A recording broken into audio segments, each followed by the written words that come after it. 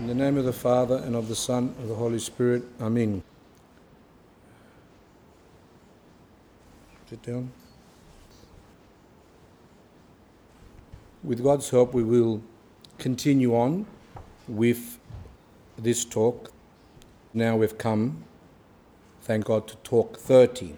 Talk 28 was an introduction which was something to do with do we help the dead or do the dead help us? That's talk 28. Talk 29 was that if the saints are saved, what happens to those who die in an imperfect way?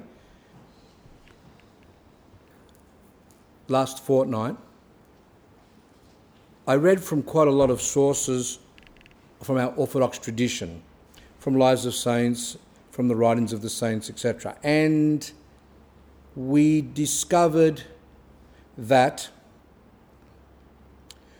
those who die in a way which we say that they weren't saints, that they died with imperfections, with sins that were slight sins or small sins, or sins that were greater sins, but they never had time to struggle, that they go to Hades. Now, people get mixed up with Hades and they think it's the same as hell. Hell, as we read today during the Sunday of Judgment, which was today's feast day for every Orthodox church, with a new calendar or old calendar, is the Sunday of the Last Judgment, which says that after all of us have received our bodies, after the resurrection, when Christ comes to judge, then those who have done evil will go to hell, and those that have done good will go to heaven. In other words, hell is a state. Heaven and hell are not places, like we know, not physical places. They are spiritual states. Now, hell begins to exist at the end of time when everyone has received their bodies, those who have done evil, as those who go to heaven when they receive their bodies will receive the full blessedness of heaven. Hades is what we call an intermediate place. It's a place that the souls go when they die, if they died with imperfections, with sins. So we know that when we die, our souls come out and we don't have a body, and those souls wait in Hades until the second coming. There are some who will be free from Hades through prayers of the church, and there are some who will not. Who's who, we don't know. I want to continue on this theme because last fortnight, towards the end, I went a little bit too quick, and I wanted to present this, and this will be the last talk on this topic for a while anyway. Now, if you remember last fortnight, I read for you from a book called Counsels from the Holy Mountain, which we have, by Elder Ephraim, who's still alive, and he's the one that's established all the monasteries in America, or many monasteries in America, around 18, not including the 10 in Greece. And he is a spiritual child of Elder Joseph, who is one of the contemporary elders that he died around 1950-something. And he was a great saint of the Orthodox Church. And Elder Ephraim, as was Elder Haralambos, which is also of Mount Athos, which we also have his book. And there was another one who just died recently, another Elder Joseph. They were all spiritual children of the great Elder Joseph. And Elder Ephraim, I read something about the priest who got drunk and then etc., those things you remember last time. But I read the first paragraph. And what I did is I read the first paragraph right through and I didn't really explain it. And what I found is that basically all of you missed a most important part. So I'll read the first paragraph only of what Elder Ephraim says. He says, "Do you know how much help the departed seek?" When we study the Word of God, we have to study every word. We tend to be diligent, like careful, really precise in worldly things. Women are really precise with their hair, with their makeup, with their clothing. Men can be really precise with their boats or with their cars, etc. We are precise when we want to study people and look at their faults. We are precise for our houses to make sure that everything's beautiful and nice so that everyone can think that ours is the best or that no one judges us. There's all these things that we are precise. We're precise with making our careers, when we go to university, making sure that we give our assignments in at the right time so we don't fail, and everything else that exists. Except what I've noticed is that we aren't precise, that we aren't diligent, that we aren't careful, that we don't have zeal when it's to do with studying the Word of God. A lot of these things that I read last time are in the books that a lot of you have read. Elder Cleopa, there's another book which just came out, Elder Thaddeus, which is a Serbian saint, and Soul After Death, and so many books that, we have here.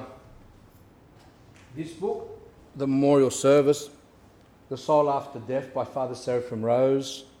Then we have The Eternal Mysteries Beyond the Grave, which is a very popular book that's been around for decades, which is produced by the Russian monastery in Jordanville. And a lot of those things that I read and will be reading today come from these books. And people have said to me, I've read these books, but I never understood what you just said in the past fortnight about Hades and souls and being helped and all these type of things. People say, I never heard of it. And for some, it caused a lot of problems, including clergy.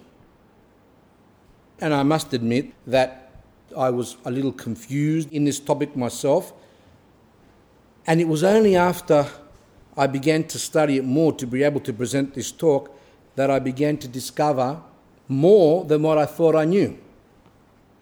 Remember when I said last time, why do we do panahidas? Why do we do what we say in Greek, mnemosima? Why do we do memorial prayers? Why do we do it? To make us feel better. Some say, we do it for the souls. But why do we do it for the souls? And then we sat down and we studied the memorial prayer, as we'll be studying many other prayers today. We studied and we looked at what does the priest say? What does the choir say when they're singing in the Panahida, in the memorial prayer for the dead? Grant rest. Give them a place with the saints. Free them from sorrow, sighing, and all these pains and things like that. In other words, the memorial prayers are saying that when we're praying for the souls, we are assuming that they are in distress. And then we read St. Nicodemus and many other saints that said that the memorial prayers, that's their purpose. Some people got upset with that and said, that can't be right. That doesn't sound nice. How does the church teach such things? And what happens today, as Father Seraphim Rose says, everything is done in a way which is comfortable. This is a Western spirit. A Western spirit is one that everything's comfortable, even to the point of medication, of everything. I feel like buying something. I really desire to buy a new DVD player or something like that. And in the old days, people would, with a bit of pain, struggle, save some money, cut down on some things, put money on lay-by, whatever they used to do, slowly, with time, and buy what they wanted to buy. But the West says, no, we don't do that. What we do is we have credit cards and you buy things quickly. When you've got pain, we take medication quickly. When you want enjoyment, it's got to be quick. Everything's got to be straight away and comfortable and easy. But that's not how we as Orthodox believe. So, when we hear things like souls going to Hades or like we heard today during the Sunday of the Last Judgment, where there was, I'll be reading that now. Today's feast was the Sunday of the Last Judgment, and I picked a few parts from the service. Some of you don't have access to the service in English. You only hear it either in Greek or Serbian or Russian or Slavonic, but you don't know what's being said. by listening to the service, like what we heard today of St. Xenia in English, slowly you begin to be absorbed into the Orthodox services. From Orthodox services, one receives full theology. You don't have to go to a theological school. That's why the monks say, a lot of the monks of Mount Athos say, why go to a theological school? Theology is the Orthodox Church. It's her services. It's reading the lives of saints, struggle with your passions, etc. That's theology. And a true theologian, as the Holy Fathers say, is one who has received grace such that he sees God. Now, how does he see God? You ask me, I would say, I don't know. I haven't reached that state. However, it is a state of purity where the Holy Spirit dwells in the person. That's a theologian, not someone who's gone to the University of Athens or Thessalonica or whatever in America and have studied theology and come out and think that they know everything. Let's read some theology. We want to learn about the last judgment. Well, let's read some theology and see. It says, fear and trembling beyond all description are there. For the Lord will come and try the work of every man, and who will not mourn for himself? Fear and trembling, and who will not mourn? And this is referring to Christ on the last day. And people say, no, but Christ is love. I remember I did a talk once for the last unction service that we did, and I said on the last day, Christ will be merciless. There'll be no mercy. And someone heard that and said, oh, that's not right. That doesn't sound orthodox, because God is full of love. Yes, God is full of love, and God is wanting us to repent. But on the last judgment, that's it. And it actually says here, that's what it says, full of fear and trembling. And another one says, the river of fire devours and torments me. This is very uncomfortable for the West to hear these things. The gnashing of teeth. The river of fire devours and torments me, so people with their teeth grinding. The darkness of the abyss fills my heart with dismay. And what can I do to gain God's mercy? Because on the last day, there will be no mercy. Spare, O Lord, spare thy servant. Do not deliver me to the bitter tormentors, to the cruel angels in hell, who will never let me be at rest. This is very harsh. Remember another time when I remember when I did a talk and some priest heard it and said, oh, he's mentioning the devil, if you remember. And I mentioned that to you, and he ran straight away like a tittle-tat and went to the bishop and said, oh, he speaks about the devil is going to scare the people. Why do this Sunday of the last judgment? Oh, that's right. No one understands it anyway, so no one's going to get upset. Because most people, when they go to church today on Sunday, hardly no one hears it in a language they understand. Let's go away from this nonsense. This is actually demonic. This is a work of the devil to make people to believe that when we go to church, it's really nice. And as the Protestants say, when you go to those Hillsong places, and they go, when you come to us, you become rich and you become powerful and all these type of things, and successful and blessed and blessed and blessed. Everything's to do with blessed. But in the Orthodox Church, we say that orthodoxy is a religion, yes, it's a faith, but one of suffering, because it's only through suffering one gets saved, and people don't want to hear that. Now this one here is quite harsh too. When thou shalt come, O righteous judge, to execute just judgment, sit on thy throne of glory, a river of fire will draw all men amazed before thy judgment seat. The powers of heaven will stand beside thee, and in fear mankind will be judged according to the deeds that each has done. Then spare us, Christ, in thy compassion with faith we entreat thee, and count us worthy of the blessing which those that are saved. Now some can say, see, the prayer, the Tropari is saying to spare us. But that spare us, O Christ, does not mean on the last day. It means now, while we're alive. We're actually saying this. Don't let me, O Christ, be one of those who go to hell. Spare me. Have mercy on me. Count us worthy of thy blessings with those that are saved. People get mixed up there. I like this one. Remember, these are written by saints, and you might say, oh, the saints didn't think like that, but that's how the saints thought. Look at this. Alas, black soul. So the saint who wrote this is actually speaking to his soul, and he's calling his soul black. Black, what from? Sins. And you might say, but how does a saint have... Saints had to struggle with their passions. While they were struggling with their passions, they began to see, as all of us, if we really struggle, we begin to see the disgustedness, what's in our souls.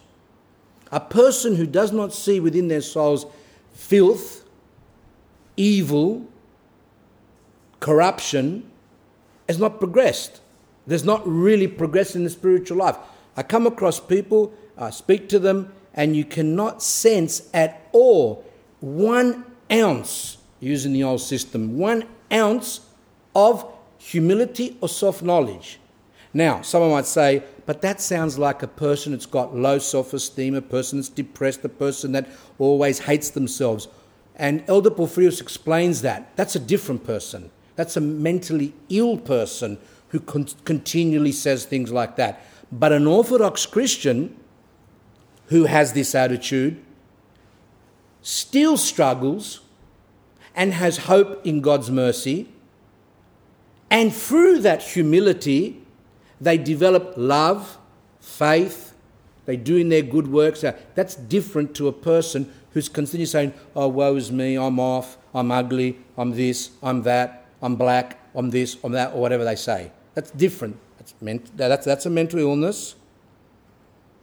A person who continually puts themselves down, which comes really out of pride. And then there is the other thing of what the saints teach us. Alas, black soul, how long will thou continue in evil?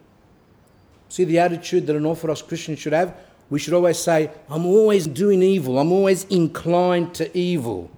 How long will we continue to be lazy?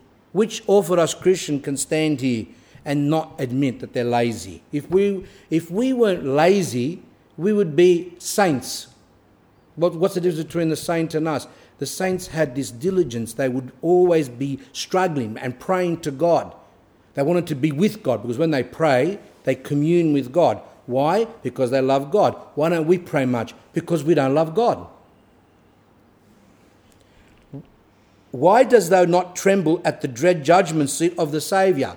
The person who's writing this is saying to his soul, why don't you tremble? Sometimes we lose the fear of God.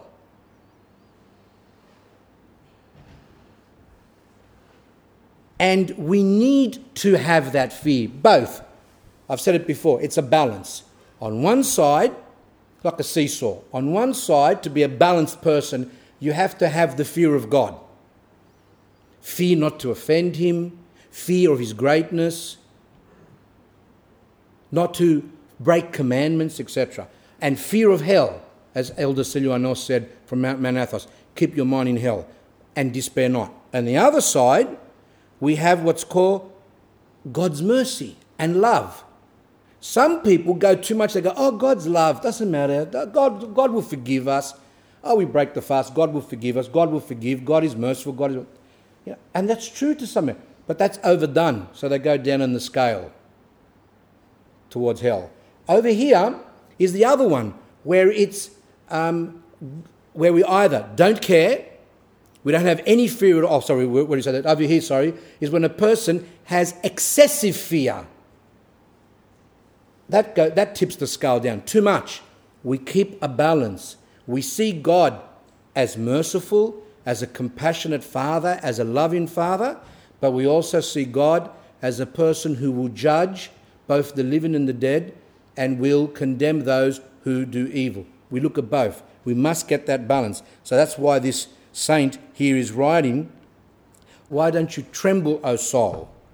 How many of us really tremble in a proper way that we're going to go to hell? When I used to go to Mount Athos and visit holy elders there, and I remember when I used to speak to them, which you don't even hear much in the world, and they used to say things like, am I going to go to paradise? Will I be saved? You know, Lord have mercy. So that's where the Lord have mercy comes from. Lord have mercy from their souls. Lord have mercy. I haven't done much. I'm slack. I do everything wrong, I don't struggle properly, but you have mercy on me. So they're acknowledging themselves and they're repenting. But they used to say, will I be saved? Many great saints, right up to their death, would say, I don't know if I'm going to be saved. We read that in the lives of saints. I don't know if I'm going to be saved. And these were great saints.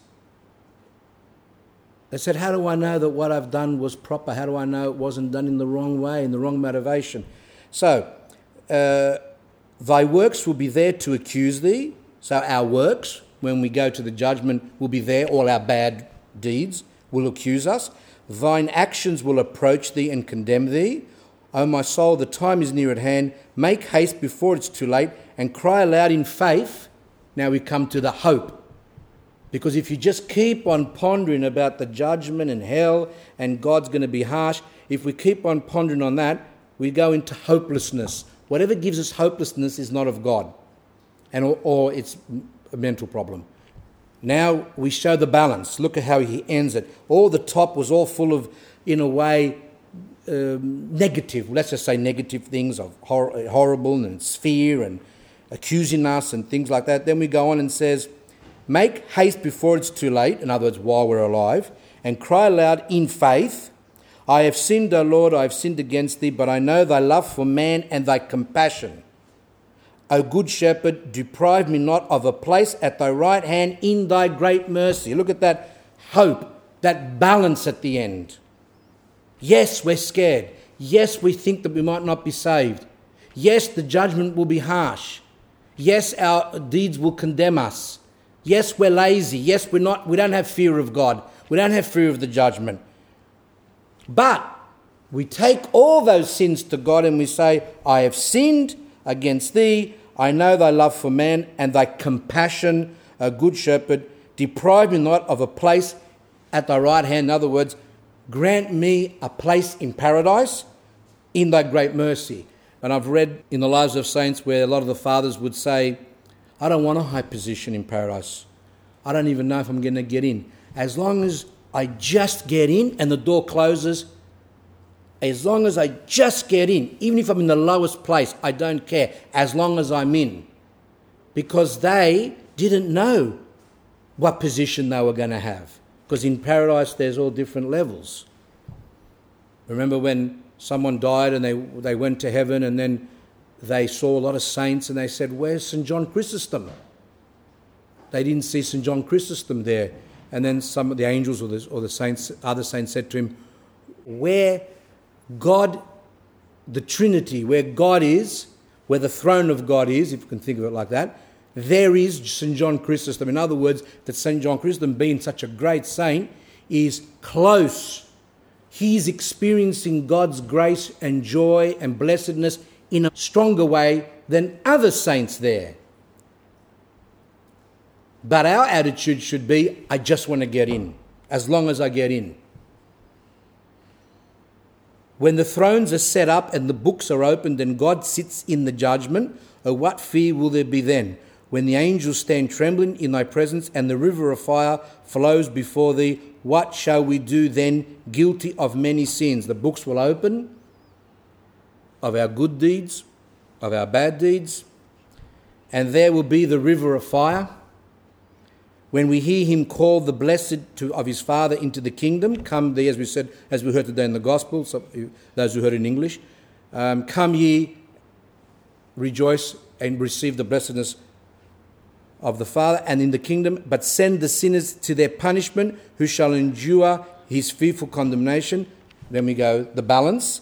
But Saviour, who alone lovest mankind, King of the ages, before the end comes, turn me back through repentance and have mercy on me. This is not referring to after death. This is not even referring to those in Hades, because we know that in Hades there is no repentance. You cannot repent once you're dead.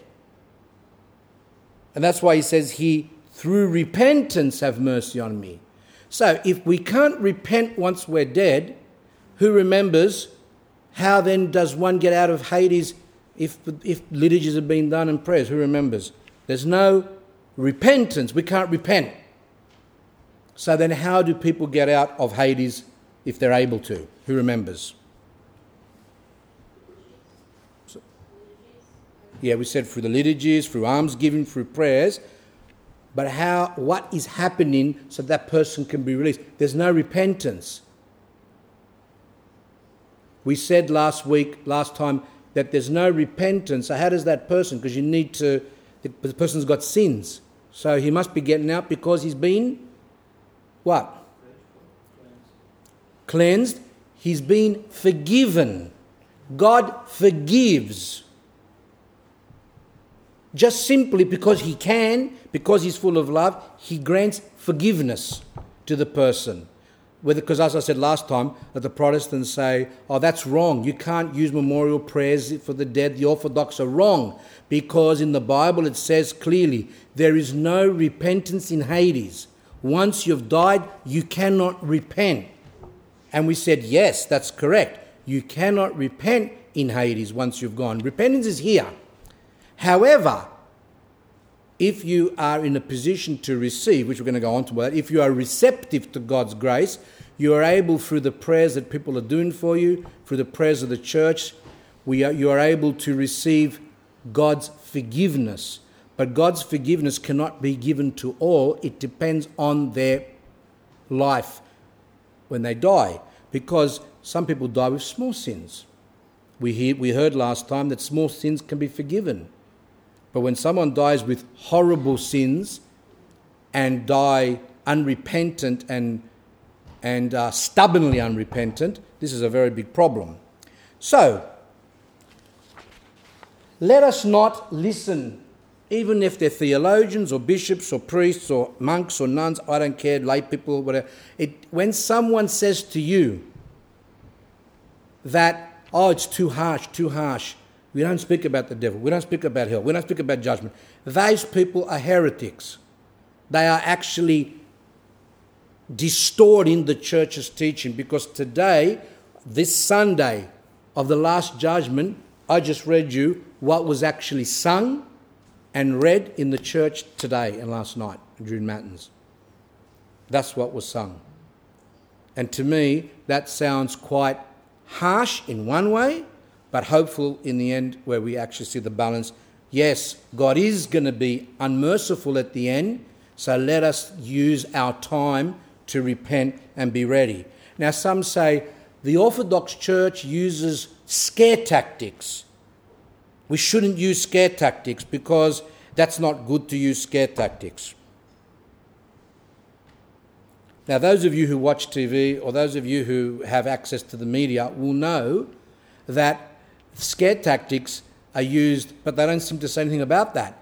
Now, you've got this horrible image of some person squeezing the lung, I don't know what it is, and all this stuff's come out showing cancer and showing lung cancer. Then you've got on the packets of cigarettes people with green, black teeth and black livers, and they show on TV people being killed in car accidents because of alcohol, and they've got all these negative type of things to scare people not to take drugs, etc., for the youth. But you know what? None of that's working. But the point here, because there's no spiritual, they've taken out the spiritual from society, and they think that they're going to make children not to take drugs or not to drink or have sexual encounters and get diseases. And they think all these things are going to help them to wake up. It doesn't help. They've been doing it for decades, it doesn't help. But my point is, people seem to be more negative against the church's teachings regarding some fear that she teaches, because the church teaches these things in a way to waken people up. But there's no negative about that. So, Christ himself, in today's gospel, when we read the gospel today, they are Christ's words where he says, you didn't visit me in jail, you didn't visit me in hospital, you didn't give me to drink, you didn't do this, and go into the eternal fire with the devil, etc. Christ himself says that. And who's Christ? What? Is Christ another nice person? Is he a philosopher? Is he like Buddha? Is he like Muhammad? Is he like Confucius? Who is Christ? Christ is God. And when we come along and we judge God's own words, then what's left for that person who does that? Let's continue on. Now, last time I read for you Elder Ephraim, which I read a little bit again, some other examples of in Russia, in pre-revolutionary Russia. And I also read from Elder Cleopa, which is a Romanian elder, contemporary. I think he died not even 10 years ago, if I remember right. There's another one which I didn't get time to do, and that's Elder Thadeos. Now, before I do that, I wanted to say something. And I want you to remember this, because this is a very important thing. Some of you, and as I've already heard, others have said too, that have heard the cassette, the CD, have said, I've never heard this before. I've never heard this before. So it's like I'm teaching a heresy or something. How do we know if this is correct? What did I tell you last time? I said to you, when we want to see if something is orthodox, we look at a cross-section of our church's history and saints and writings. So I said that the apostles, when they wrote and developed the liturgy, had prayers for the dead in the liturgy. St. James was the first liturgy, which we only serve once a year. But in there's a reference of asking God to forgive the sins of those that have died in the faith. Then I read for you St. John Chrysostom. I read for you St. John of Damascus. I read for you St. Mark of Ephesus. I read for you St. Nicodemus the Athonite, which is around 18th century. I read for you Elder Cleopas, which is lately. All these great saints right across history. So I went and found, because I remember I got mixed up the other day about the what is orthodox, and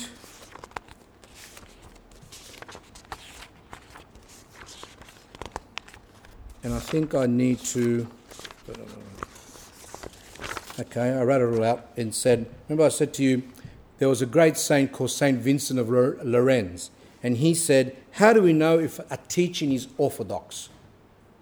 And he said, "It is orthodox if it is believed everywhere, always, and by all." So the three things are, when we look at the teaching, first we ask ourselves, is this belief held throughout the church universally, everywhere, whether Greece or Serbia or Russia or everywhere?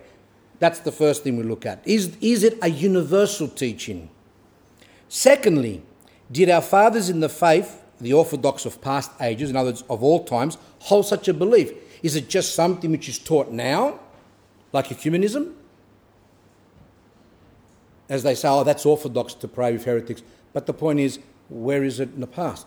Anyway, is what I'm reading for you, this thing about the prayers of the dead and Hades and all that, is that being held by Orthodox fathers of all ages from the beginning to now? Yes, because I just told you, 1st centuries and 4th century and etc. and goes on and on and on and on.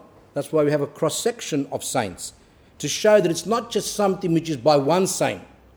We don't have to believe something which is by one saint unless what that saint says has been accepted by the whole church. Like St. Basil. St. Basil wrote some wonderful things, but that was accepted by the whole church. Everyone accepted it. And the third one, does this new belief or this teaching or whatever enjoy the unanimous approval of all the church authorities? So we say, which is believed everywhere, always, and by all. If something's believed everywhere in the world, where Orthodox churches have been or are, at all times and by everyone, then it's orthodox. That's the teaching of St. Vincent of Lérins, who lived, I think, around the 6th century, if I remember right.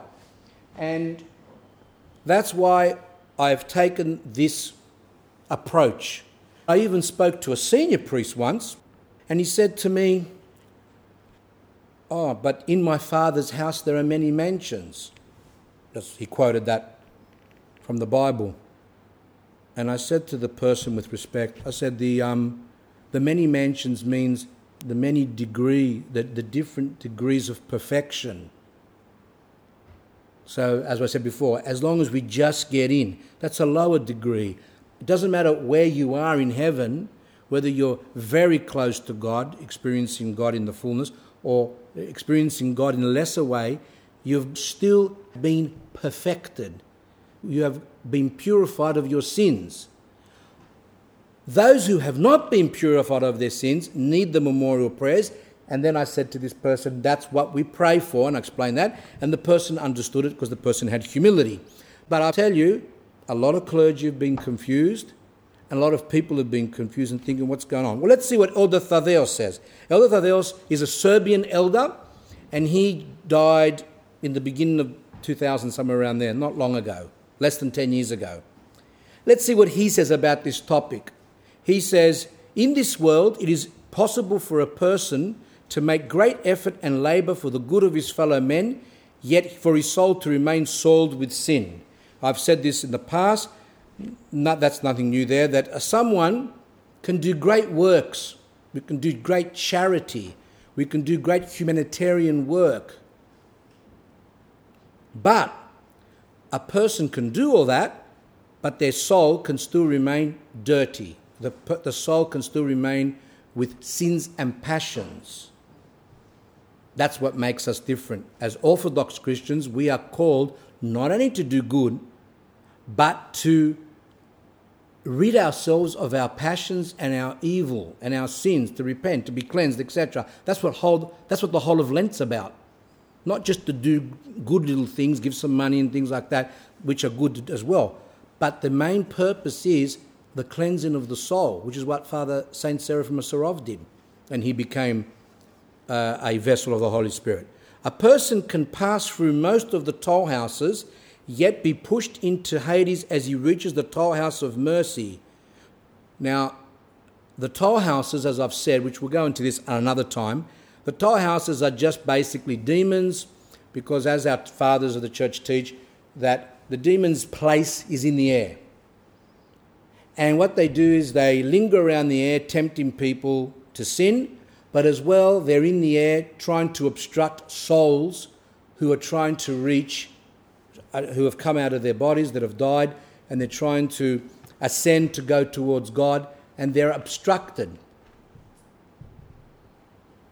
Remember when I said to you a while ago, I said, we can find sparks of truth even with those who are not Orthodox. The Orthodox Church has the fullness of the teaching of the Church, everything, of what's needed for salvation. Billy Graham, who is a Protestant evangelist, he was quite famous back in his years, and he used to preach and convert people to Christ. He came to Australia, went, I think, to the Randwick racecourse there, where there was thousands and thousands of people went to see him, including Catholics, and he was preaching there, and a lot of people, he would say, come up if you want to accept Christ, and supposedly they were like, by accepting Christ, they became Christians and things like that.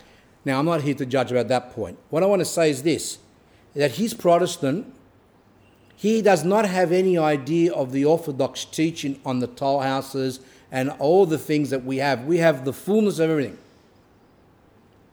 And do you know what he said? This is a Protestant. He said, when people die and their souls ascend to heaven, they are obstructed by the demons in the air.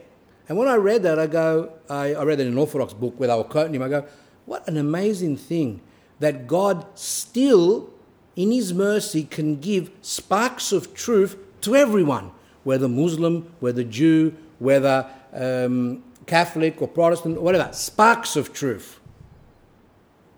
Because some people don't have access to the Orthodox Church. But you know what?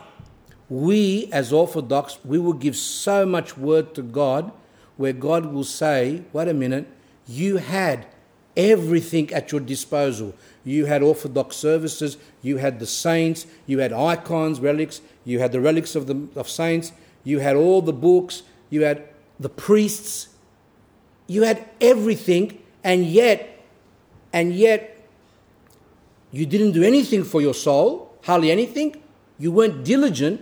But then we've got these other people which aren't Orthodox, who are, to their best ability, trying to struggle for their salvation, howbeit like a bit, in a way, crippled because they're not fully got what we have, but yet their zeal for the truth, even they actually come to some true statements that are orthodox. So, we shouldn't always say, oh, we're better and we're this and we're that and we're this, because that's like a pride. Now, some can say, so are you saying that we shouldn't say orthodox is the truth? When the saints said orthodox is the truth, they said it from their hearts with humility, with so much love that they were praying within their hearts for all to come to the church to receive the benefit of the church. But a lot of times when we say it, we say, oh, we have the truth. And we look down, like we heard 2 weeks ago, the Pharisee and the publican, that we're not like those others who are not orthodox. And this type of chauvinism is actually demonic. Yes, the Orthodox Church is the truth, but when you say it, it depends on how you say it.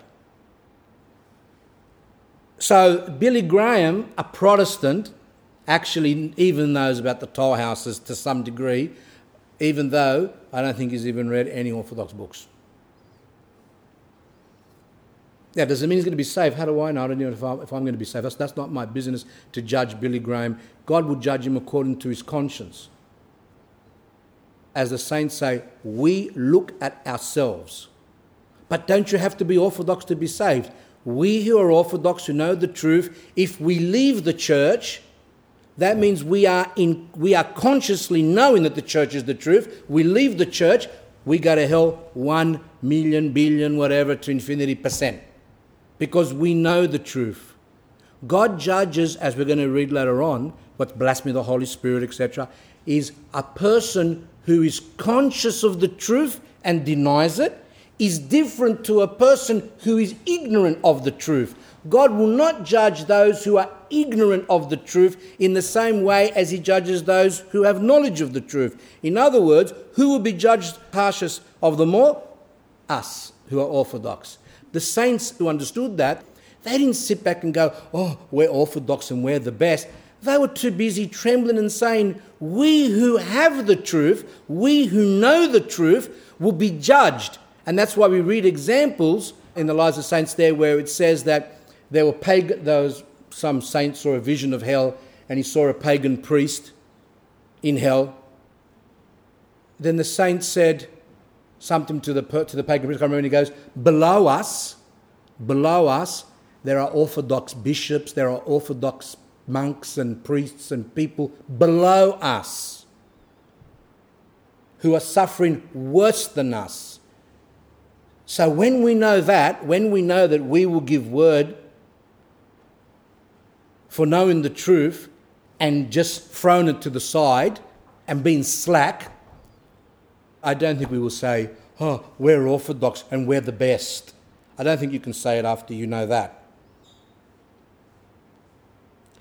A person, he said, can pass through most of the toll houses because for every passion, there's a demon. The demon of love of money, a demon of hate, a demon of anger, etc., etc. Now, what's this one? He says there's the toll house of mercy. Actually, because I read it a couple of weeks ago, the 20th toll house, the last one, is the toll house of mercy. How we show mercy to others. And he says that most people don't get through that. Don't get through the toll house of mercy. For in spite of all his efforts, he failed to notice that his heart was firmly bound to the powers of Hades. He may have performed many good deeds in his lifetime, this person. Many souls may have been even saved because of his efforts. Say he built churches, he could have done even preaching, who knows what the person did. But if he did not focus on the cleansing of his soul, then the attachment of his thoughts to the world will not permit him to enter heaven, which can only be perceived by clean souls only. Now he says, only those who have their pure thoughts, who have got rid of all their evil thoughts, and only heaven can be given to those who have clean souls. And remember, I said to you that when people read that, including myself in my years of being in the church, you kind of become hopeless and say, well, wait a minute, you have to be clean completely. You have to have no thoughts that are bad. You have to be cleansed of your passions. And another one says, unless you are completely absorbed in God, you cannot be saved. We read all these things. And some people say, well, what's going on there? That's like how many Christians die like that? People say it's like it's hopeless. But the point is, it's not hopeless. As we will see as we go on, as we read last time, and we're going to see again, it's not hopeless. We strive for perfection, but we may not reach perfection. And that's why God does all that he can to help us to be purified, even if we don't ourselves know how to be purified, because remember today there's such a lack of spiritual fathers. There's no real guides, because really for one to be cleansed, we need a holy spiritual father who will guide us. A holy spiritual father like Elder Joseph, people like that, who knew the soul, who had struggled themselves. They knew everything about the soul, and they were able to say, okay, that's from God, be careful of that, do this, this is the correct medicine for you, cut down on the fasting there, do more here, read that, we don't know. We can go to a spiritual father and go, Father, I'm doing the prayer, the Jesus prayer a little bit, and I'm feeling this niceness in me. And an inexperienced spiritual father can say, that's good, that's from God. But in reality, it's not. It's actually demonic. And that's because true spiritual guides are those who have been, strictly speaking, who have been purified of their passions. Someone who, like the Optina elders, they were purified of their passions. And only then were they given the blessing to be able to guide souls. Saint Seraphim of Sarov, he did not guide souls until he had struggled and purified himself, where he became a vessel of the Holy Spirit, where the Holy Spirit dwelt in him. Then he got the command from God, open your doors, stop now living on your own, stop being a recluse, open your doors and help people. And people would come to him, Father Seraphim, I have these thoughts, and what do I do? You do this, you do that. For that, you do this. Be careful of that. I'll pray for this. Be careful of that. How many spiritual fathers can do that now? So what does God do? He sends people afflictions, sicknesses, difficulties, pain. Why? To help the person to be cleansed, to prepare them more and more. That's why Elder Paisios said, such a gift God has given us, in that he's given during our times a lot of cancer, because cancer is a ticket into paradise. That's another cruel thing. Oh, how can you say that? People don't speak like that. Unless you say that something nice, like say nice and go, oh, you're going to go to heaven, doesn't matter what you believe, what you feel, doesn't matter. Anyway. But for Orthodox Christians who want to be saved, and I emphasize want, some of you use computer, want, bold, underline, and make it 26 font. Want to be saved. That's very important. Who is able to receive God's mercy in the next life if they die without proper preparation are those who want to be saved. So those who want to be saved, then there's no, spiritual fathers to help us a lot of times, etc. We read the books. We still go to the spiritual fathers that exist in humility. But God will see your humility, and if he sees that a person is really seeking, even if the spiritual father might have some ignorance in certain matters, a lot of times he can still enlighten him. Or whatever, he can send us these afflictions and problems, etc.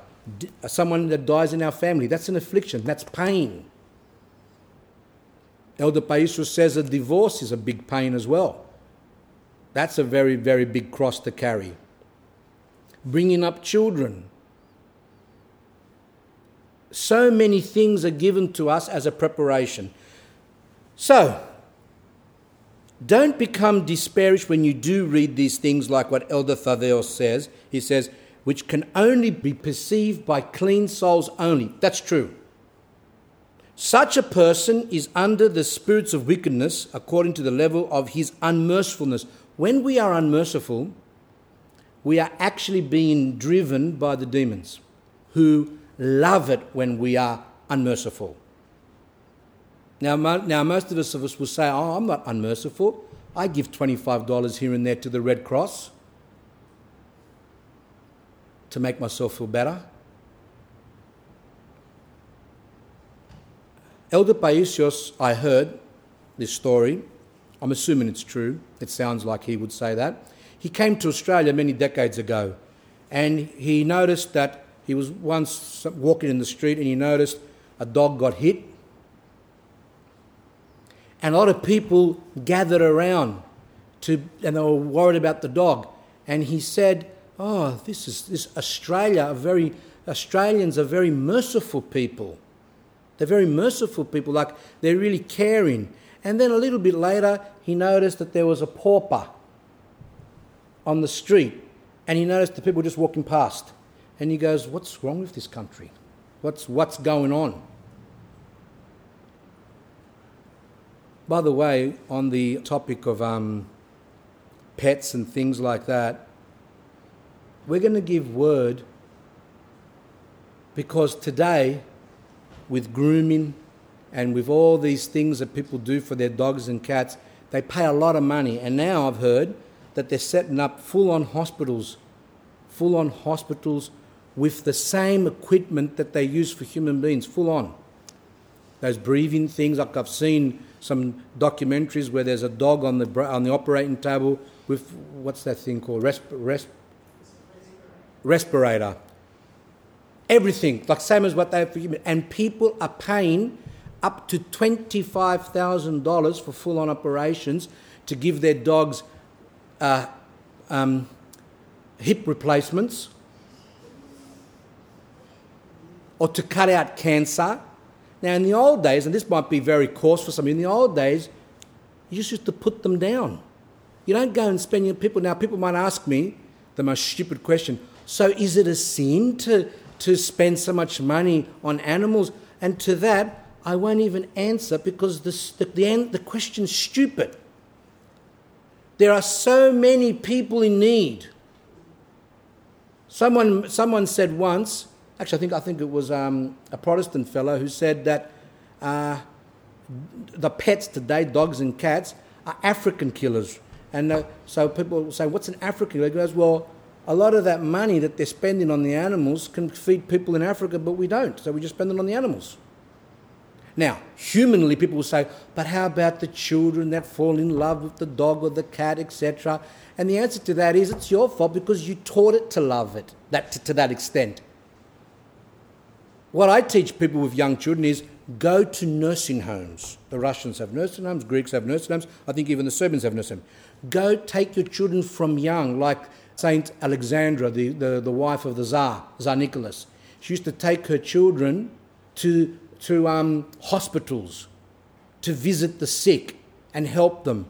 Go teach your children that. Teach your children to take from their belongings to give to the poor. Make it a habit, not to wait when the child's old and tight and selfish and unmerciful.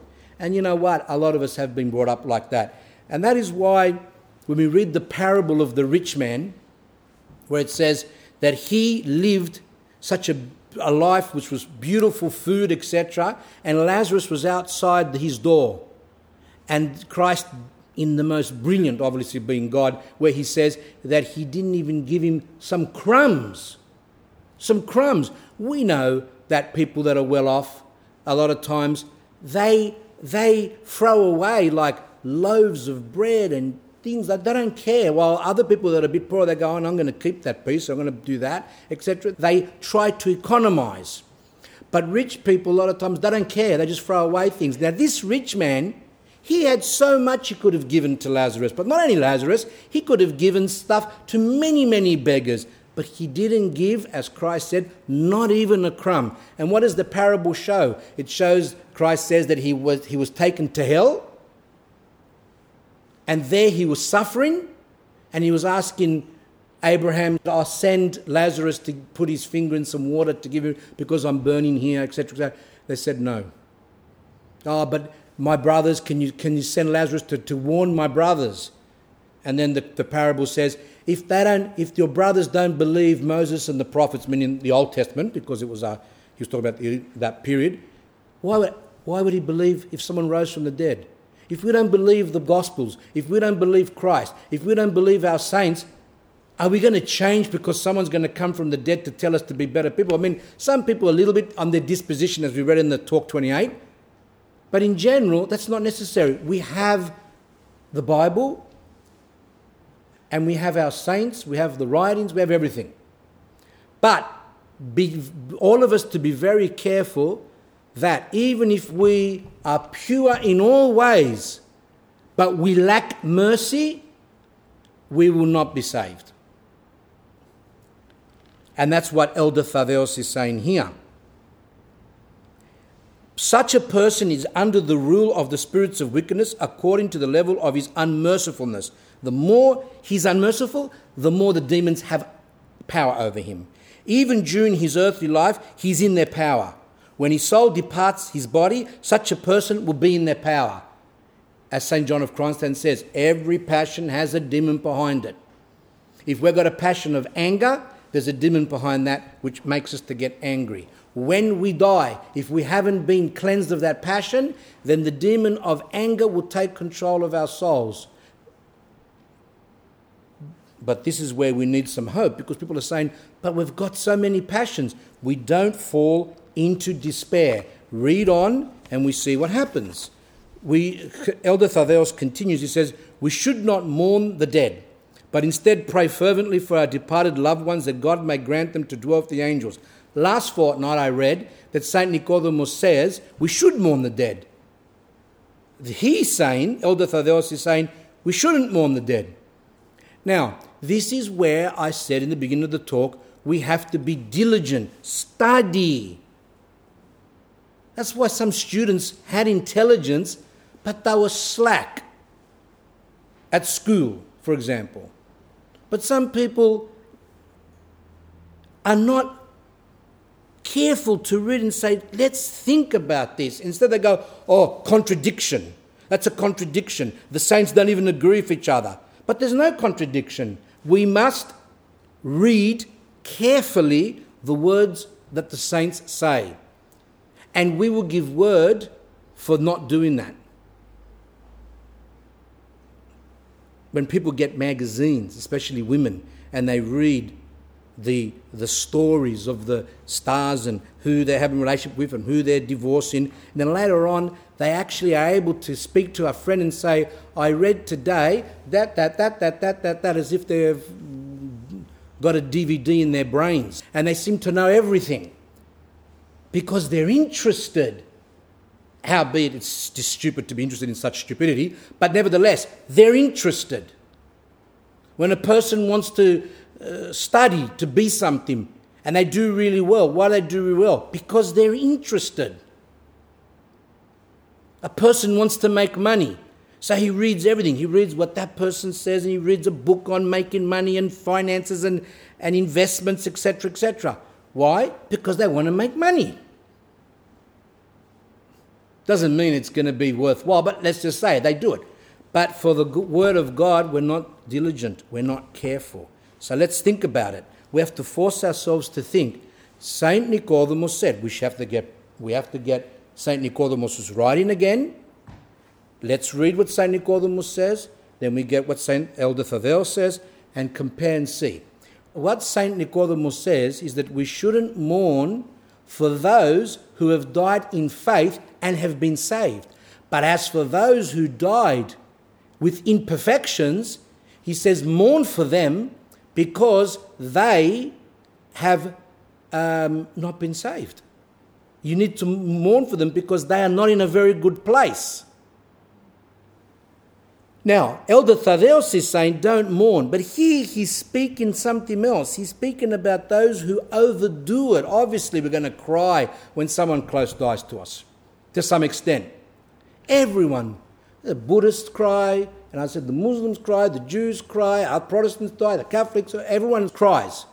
It's a thing because you're losing someone. But in general, everyone cries on a level which is human. They're crying because the person's gone, or they're crying because they died early and they're not going to have children, or they're not going to see their grandchildren, or some other things like that. Always emotional things which are not really important, whether someone dies and they had children or didn't have children, or whether someone dies at 21 and he was just 1 month away of graduating to be a lawyer, 22, whatever it takes there. So what? Or if someone dies, and they just got married and they never had any children and they died. And everyone talks about things like that. But that's not important. On a worldly level, maybe a little bit, on an emotional level. But that's not important, whether someone has children or studies or whatever. The most important thing is, how did the person die? Did the person die ready? Where is the person now? What can we do for that person? And Elder Thaddeus, he's saying that we should not mourn the dead, but instead pray fervently for our departed loved ones, that God may grant them to dwell with the angels, that God may give them paradise. That's what we should be more putting our effort into. Yes, we're going to have a cry. Yes, we're going to be a bit sad, but let's get to work. When someone dies close to us, let's get to work. And what's the work? We read it in the first talk on Talk 28, what St. John Maximovich said, and a lot of other saints. Start working. Ring up the priest, get him to come, get him to read the prayers over the body for the departure of after the departure of the soul. We read that as well. Ring up monasteries, start to order 40-day liturgies, and not to forget to give money for it. And pray yourself, give alms. Get your money out from the bank, whatever you've got, or even if you haven't got much, God looks at how much it ouches. If you've only got, say, someone's got $1,000 and that's all they've got, and that person gives 100, well, that's a bit painful for that person because they haven't got much. But if someone's got 100,000 and gives 1,000, well, that's not really much because that's not going to ouch him. It's nothing. It's just like a little flick. In other words, his love for the soul's not much. Give alms for the poor. Pray. Ask others to pray for him. That's what the work is. Not like when my father died. I remember I had just entered the church. I was just, when he passed away, so I was maybe 1.5 years in the church. And he passed away, and these silly Greeks came and started to say things like, put a glass of water there near the bed, because the soul will seek to drink the water. That was the first stupidity. The second stupidity was that we have to cover all the mirrors in the house. Why? What's the purpose of covering? These are all superstitious people. The devil loves superstition. And most Orthodox Christians are, as Father John Romanidis says, a great theologian and a follower of the Holy Fathers, he says that the Orthodox Church has become a church of superstitions. People are superstitious. They don't understand the truth. Everything false they say, and everything true they don't even know about. You say to people something about say someone's died, and they go, I never knew that. You speak to someone, I never knew that. But they say all stupidities, bananas in other words. They say all ridiculous things. People don't even know about the soul or anything like that. So the devil loves to inspire people with superstitions as long as they're not knowing the truth. And why doesn't he want them to know the truth? What does he want them to know? That you call a priest that does the prayers for the departure of the soul before, even when the person's dying, or after the person's died, there's a canon the priest does, and he prays for the soul to come out, to be freed, to be forgiven, to find safe passage. There are so many things. People don't know that. And therefore, souls are losing out because of people's ignorance, but in a way, it's their own fault as well, because they produced children, a lot of times if they're older, who are ignorant, and their children don't take care of their souls. Or they weren't close to Christian people, even if your family's not Christian in a way, they're not really practicing Orthodox. You hang around with people who are, so that when they find out you died, they straight away go and pray for you and ask and order liturgies, etc. Or you arrange it yourself if you know you're going to die. And if you didn't know you're going to die, obviously, you have some sum of money there and you tell your close person, look, if something happens to me, I want you to use that money, give it to the poor, give it to the monasteries for 40-day liturgies. When St. Monica, the mother of St. Augustine, a Latin saint, but still one of ours, when she said to her son, who was a bishop, and she said to him, my son, one thing I want from you. What do you want, mother? I just want one thing, to commemorate me at the liturgy. That's what she wanted. Why? Because she knew that is the biggest help one can get. And all our saints, doesn't matter how progressed, they all organise to make sure that they are taken care of later on. While we might organise for our graves to be done and have beautiful marble and pay $10,000, $15,000 for granite graves, that's not going to help the soul. That $15,000 could have went for commemorations and for and to the poor. That's not going to help the soul. And people organise this beforehand, so when people come, they will see the beautiful grave and the Catholic angels and hearts and arrows through hearts. These are not Orthodox. These are Catholic things. They don't even know to put Orthodox symbols on their grave. They actually put Catholic things on their grave, which is a heresy. I've even seen on Orthodox graves when I go for a walk, sometimes at the cemetery, statues of what they call St. Francis of Assisi. Well, what's St. Francis of Assisi got to do with us?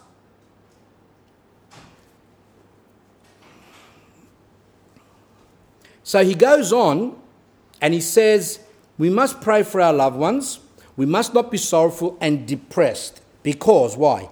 Excessive sorrow for our loved ones who have left the world is not a Christian act. We shouldn't overdo our grief when someone dies. It doesn't help. Why? He says it's because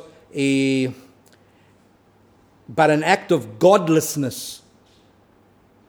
Why are we crying? Now we have to trust in God's mercy. We have to pray to God that those souls are saved.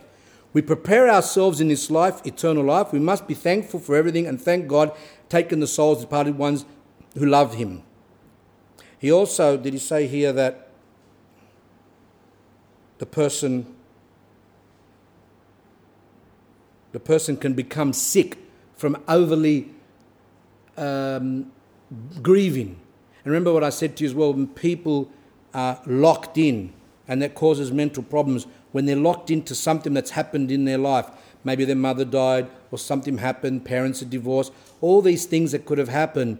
Or, you could have become a great sports player, but then I remember once this fellow rang me up and he said to me that he's got all these mental issues, and asking a few questions, all his mental problems started when he believed, probably because his parents told him that you're going to be a great soccer player.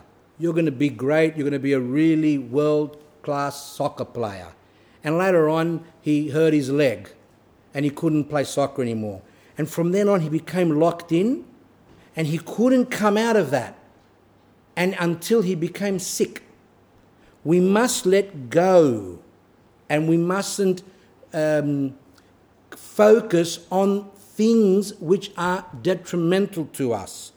Everything has an answer in Christ. If our parent died when we were young, obviously for a child who's young, he's not going to understand. But if you teach him as the best of you can, and as they grow up, they will understand. Whether it's the divorce, or whether someone's sick, or whether something happened in an accident, or whether you lost your job, or so many things. I remember once a person that she lost her job. And then she started to drink and take drugs continually, because she was focused that she couldn't get over that they got rid of her. Everything has an answer in Christ. We say, okay, that's it. God allowed that to happen. We move on. Let go. And people are taking medication unnecessarily because they're fixed on things that are just with their own. They themselves have made themselves sick by focusing on that. And you see people say, I got better now. How'd you get better? I just said that's it. So in other words, they made themselves better by just saying, I'm not going to worry about that anymore. People that get sick when they didn't get into university, for example, and they go, I could have got into medicine and they didn't get in, and they just go on all their life, they continue on thinking about how they could have got into medicine. So it's the same with death. Don't lock into something because, as Elder Thaveo says, you will become sick. It says here, by morning, we not only can destroy our own health, but we can harm the peace that the souls of the deceased have received from the Lord. So I'm going to read you another story about that. When we grieve excessively, we actually are doing damage to those that have died. And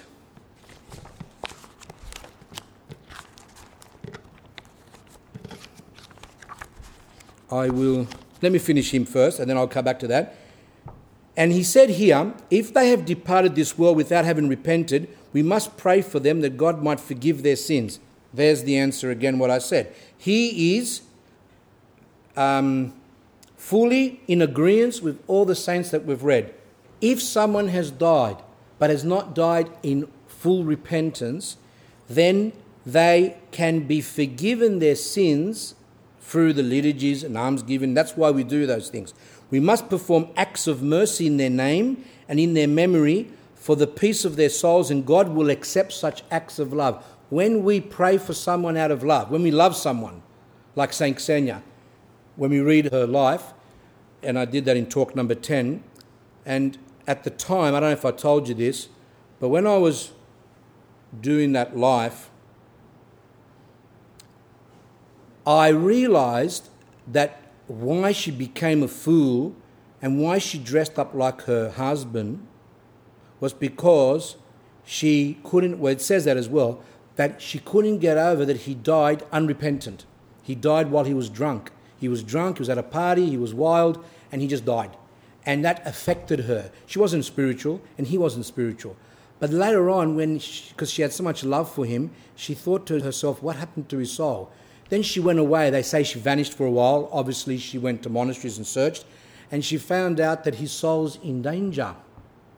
And that's when she decided, maybe for blessing from a holy person, to become a fool for Christ. She dressed up like her husband in the same type of clothing, wearing red and green, because he was like a soldier, I think he was, and to do all works of mercy, all good deeds in his name. Everything that she did, she prayed for his soul, and she did good.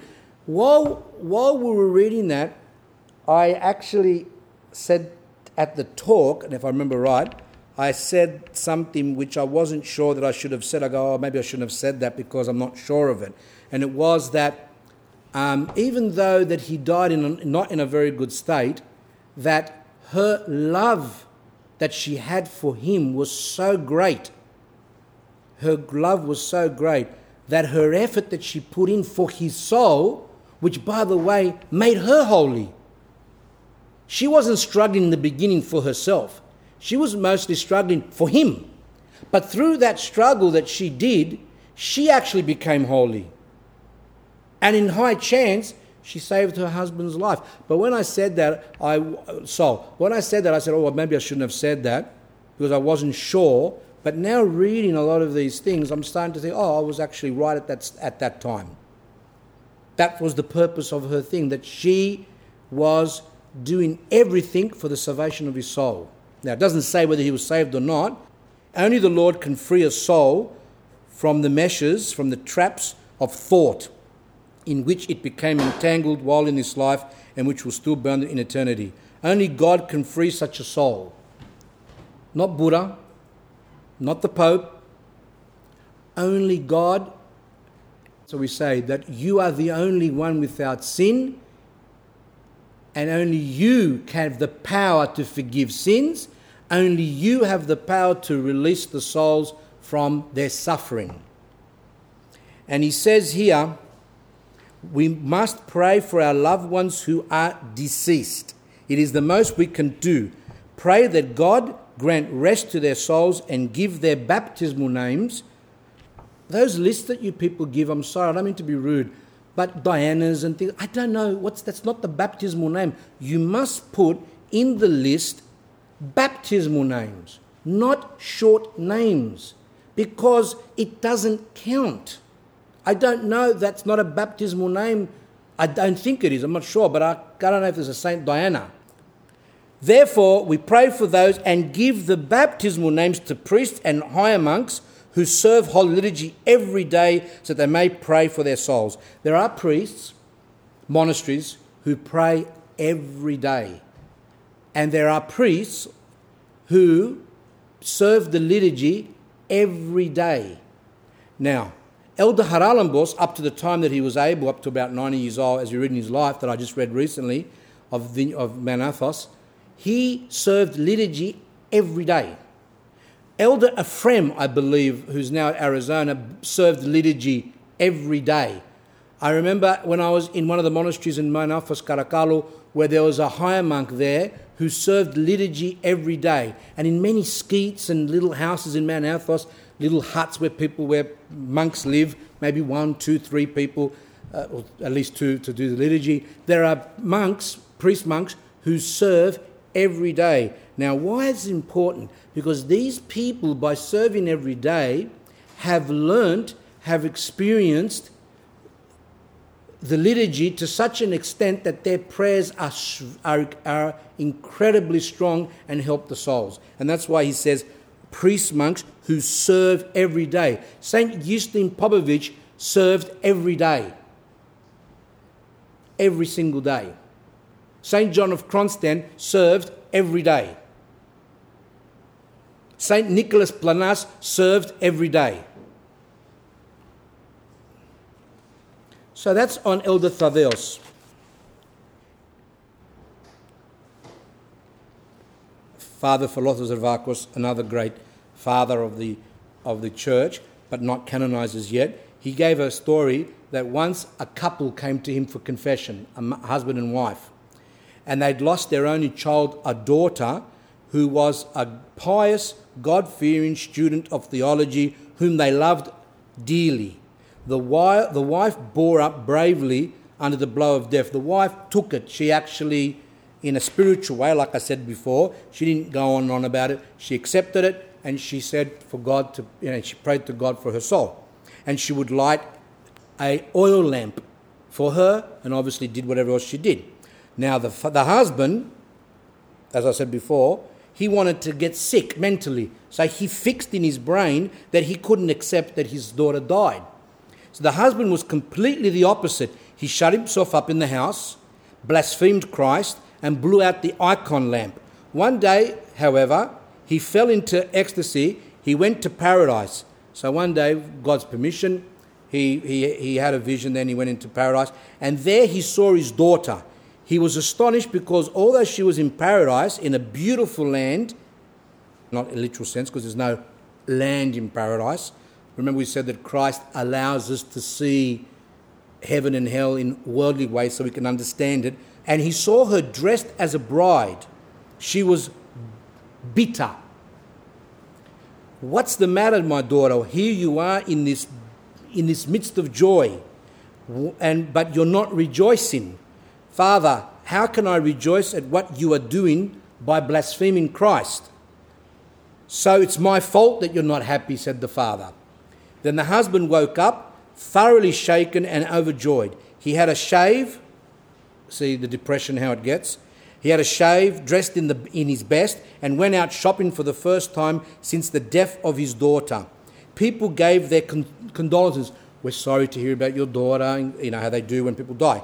And he answered, no, I want congratulations. So then the person who writes this, I think elder, he says, so that is how relatives on earth can harm souls in heaven, by over-crying, by overdoing it, and not working on the soul of the person. We can do damage to them. Let us be careful when someone close to us dies, otherwise there is a fear of harming their soul. Let us become better for our own benefit and for that of our departed brethren. By we improving, we help our relatives. And here it says, this person who wrote this said, an inspired ascetic, like a great ascetic of Mount Athos, had said, quote, the best remembrance service, the best panachida, the best mnemosmos, we say, the best memorial prayer for our departed ones is our repentance. The more we repent, the more we can help others. When people come up to me and go, how can I help my mother or my father or my brother or whoever they say, I say to them, have you repented? How is your life? Do you have something in your soul which is burdening you? And they said, yes. Well, I go, well, that is not going to help you. It's not going to help your departed one. Because God does not listen to people who have burden, their conscience is bothering them with sins.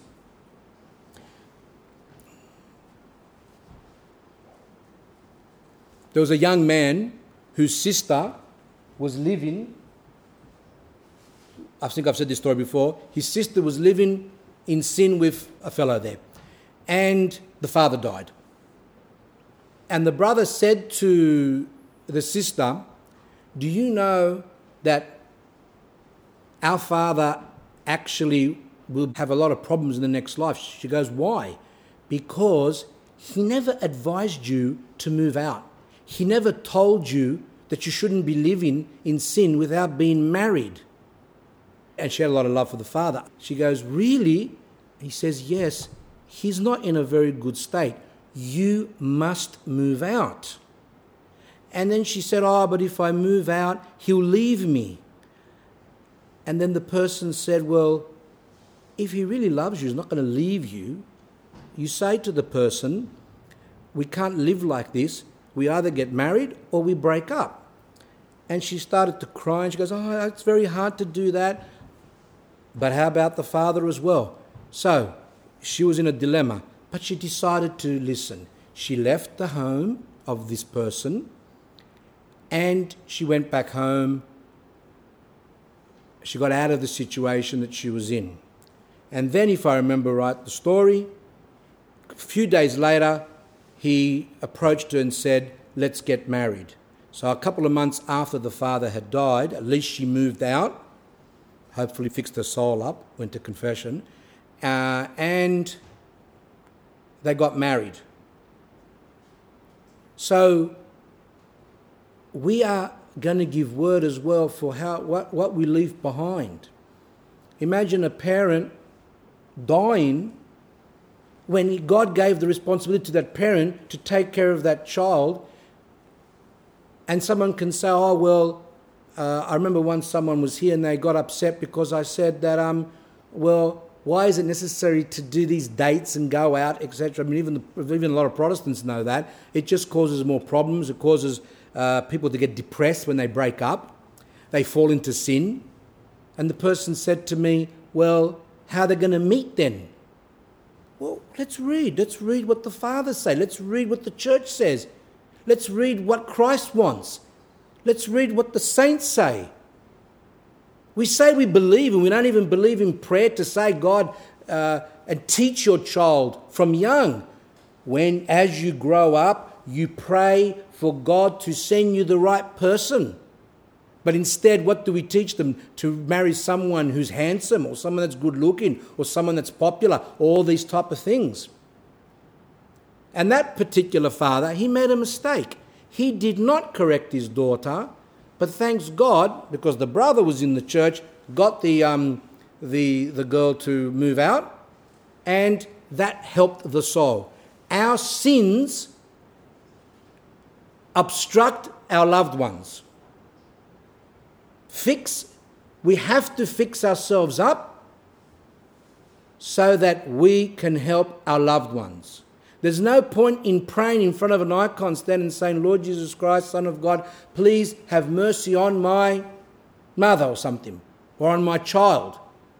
Because the prayers go up and bounce off the roof. Because we have our conscience soiled. Our conscience is burdening us. Now, that's the end of the first part. Are there any questions? Anna. Can I just ask if you could comment on the way that some people seem to die around their saint's day or their birthday or on the anniversary of the death of another person, or particularly on a feast day or in Holy Week, because we have been led to believe as lay people that these people have some certain blessing from God, that they have died on a feast day in the church or around Passion Week. Could you just comment how we should look upon those types of events? I have noticed on our calendar that sometimes we see a saint, St. Luke, the Apostle, but on the same day there are all these other St. Lukes that seem to have died. And Metropolitan Philaret, who was part of the Church Abroad, he died on his favourite feast day, which was, I think, maybe that was when he was born, of Archangel Michael. And there's a lot of our holy people who died on days which were quite significant. To be able to interpret whether others that have died on certain days, whether it has some spiritual significance, is very hard for us to discern because we don't have that gift of discernment. Perhaps it was something good. Perhaps it wasn't. What's suspicious is that you might say, not you, but we might say, someone passed away on near their feast or on their feast day of their name's day, but that person had nothing to do really with the church much. Then can we really base any significance on that?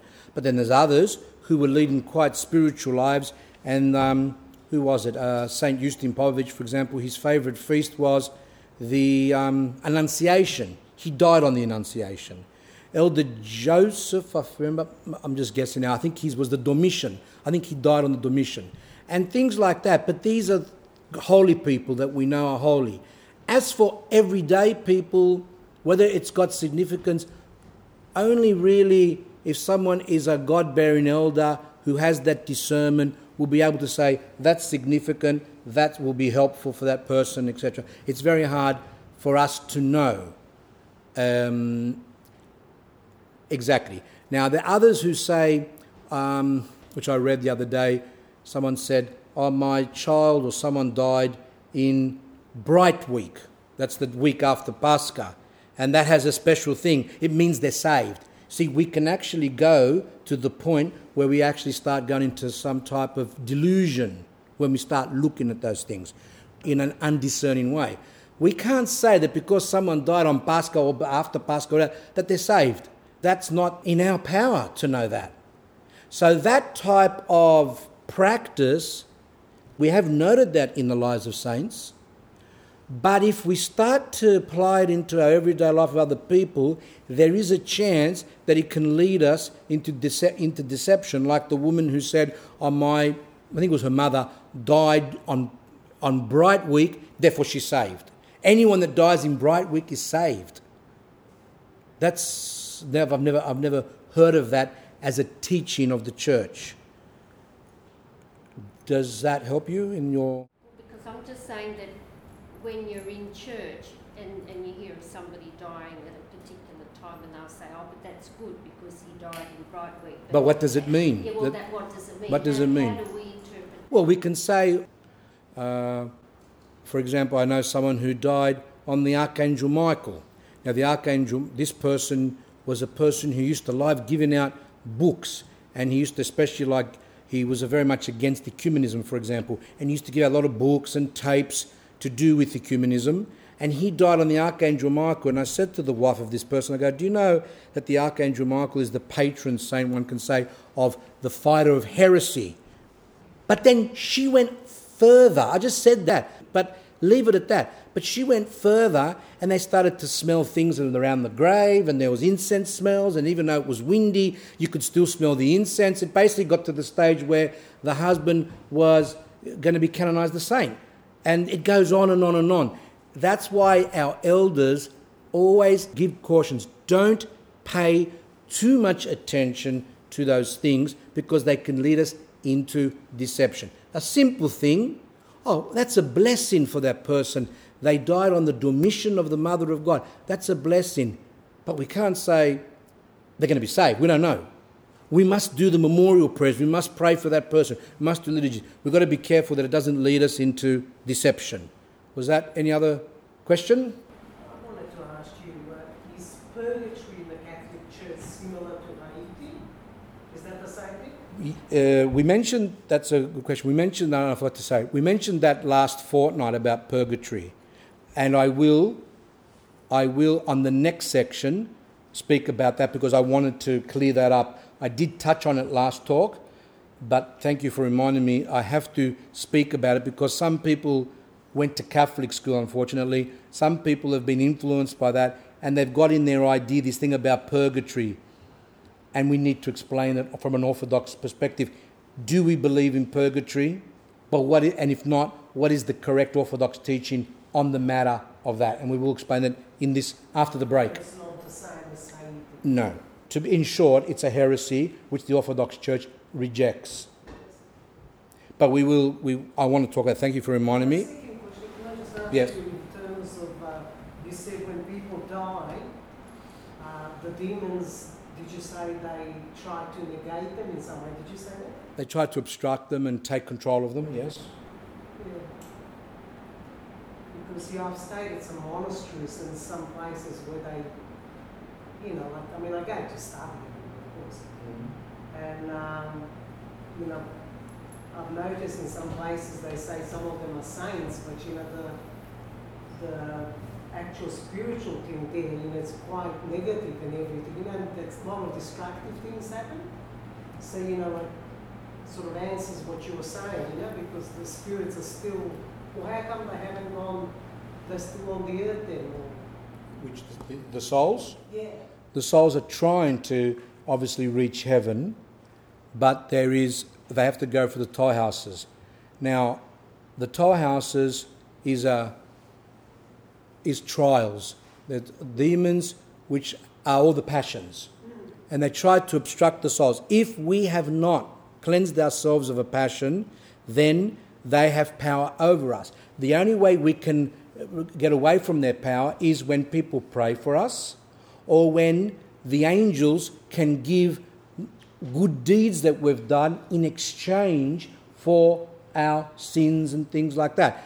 Now, there's a book which one day I want to do. It's up the back there called on the toll houses. It's only a thin book, and it goes through the 20 toll houses. And I read it the other day, and I said to myself, this is a very good thing. I want to do that one day. But I don't want to do it too close to this, but maybe towards the end of this year. But the positive thing about, if there's any positive that we can say, of the toll houses, is that through the liturgies, through the alms giving, that means when people give money to the poor on our behalf, when people do good deeds in our behalf, that helps us to be free. And there's a little story I'm going to read about the toll houses as well. The prayers of people, the prayers of saints, the prayers of our relatives help us to be free, even though we could be guilty to some extent on certain things, but the prayers can help us to be free from that. Then we go to the next step, the next step, the next step. That's why it's very, very important to pray for people after they've reposed, because of the fear. The Mother of God, when she was about to depart, she knew about the toll houses and she feared them, and she asked a special favour from Christ and said that she didn't want to go through them. What that's trying to tell us is how fearful they are. But people can say, oh, it sounds so hopeless and so bad. But this is why we have to struggle hard while we're on earth, and we have to prepare ourselves as much as possible to be rid of our passions. If we don't get rid of our passions because of weakness or we didn't have time, this is where the prayers of the church help us.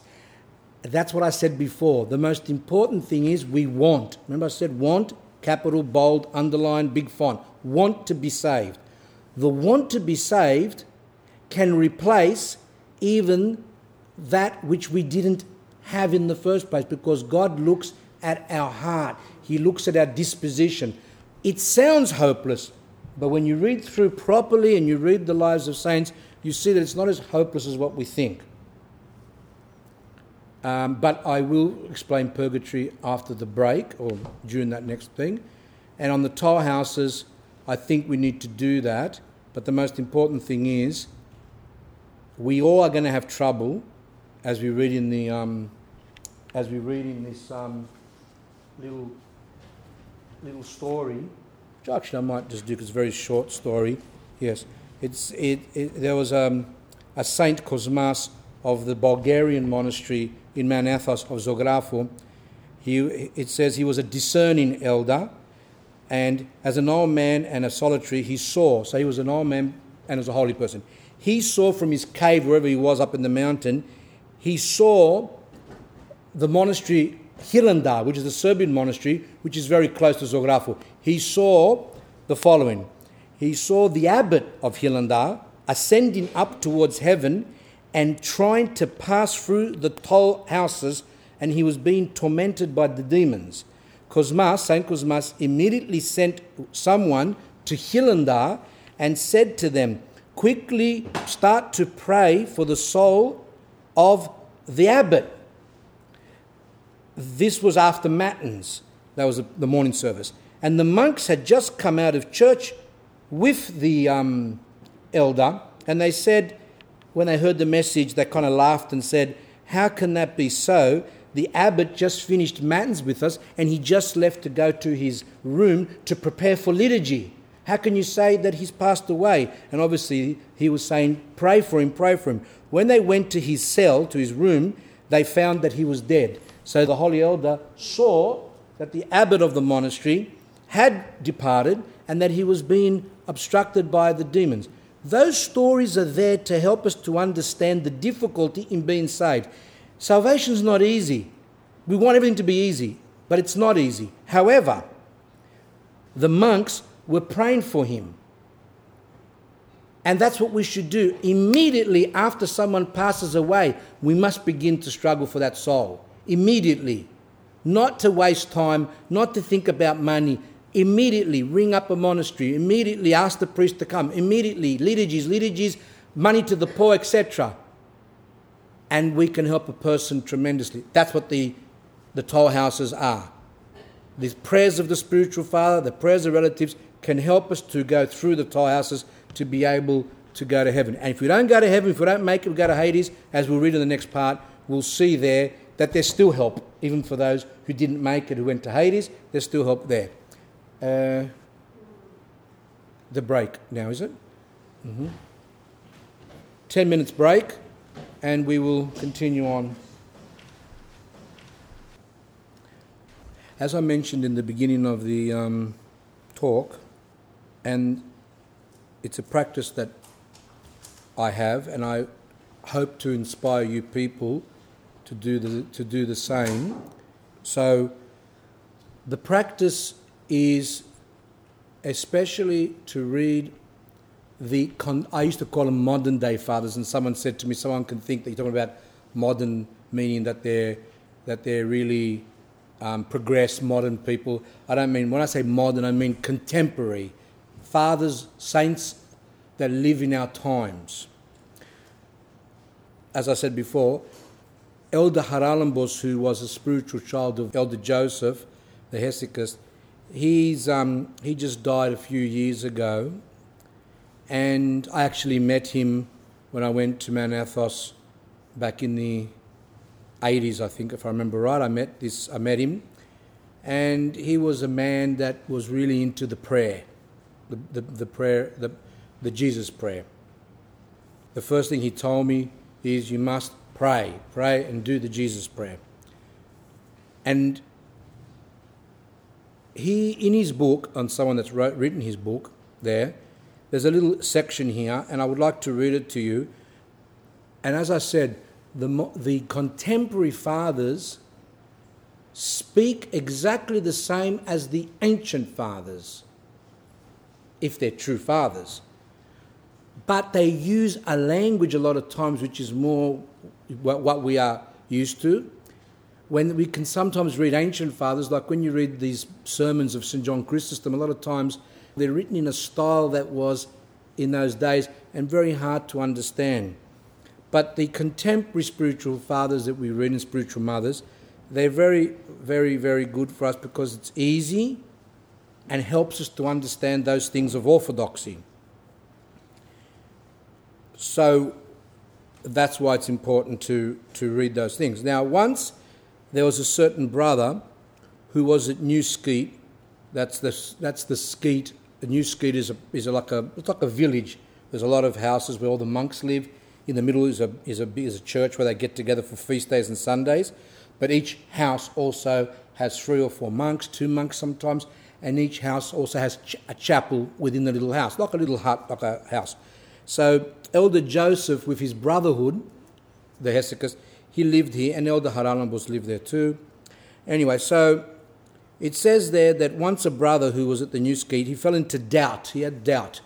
And the devil brings doubt into all of us. That's a common thing. Some saints went through excruciating doubt or unbelief. God allowed great trials on them so that when they come out of it, they will be able to help others who also fall into doubt.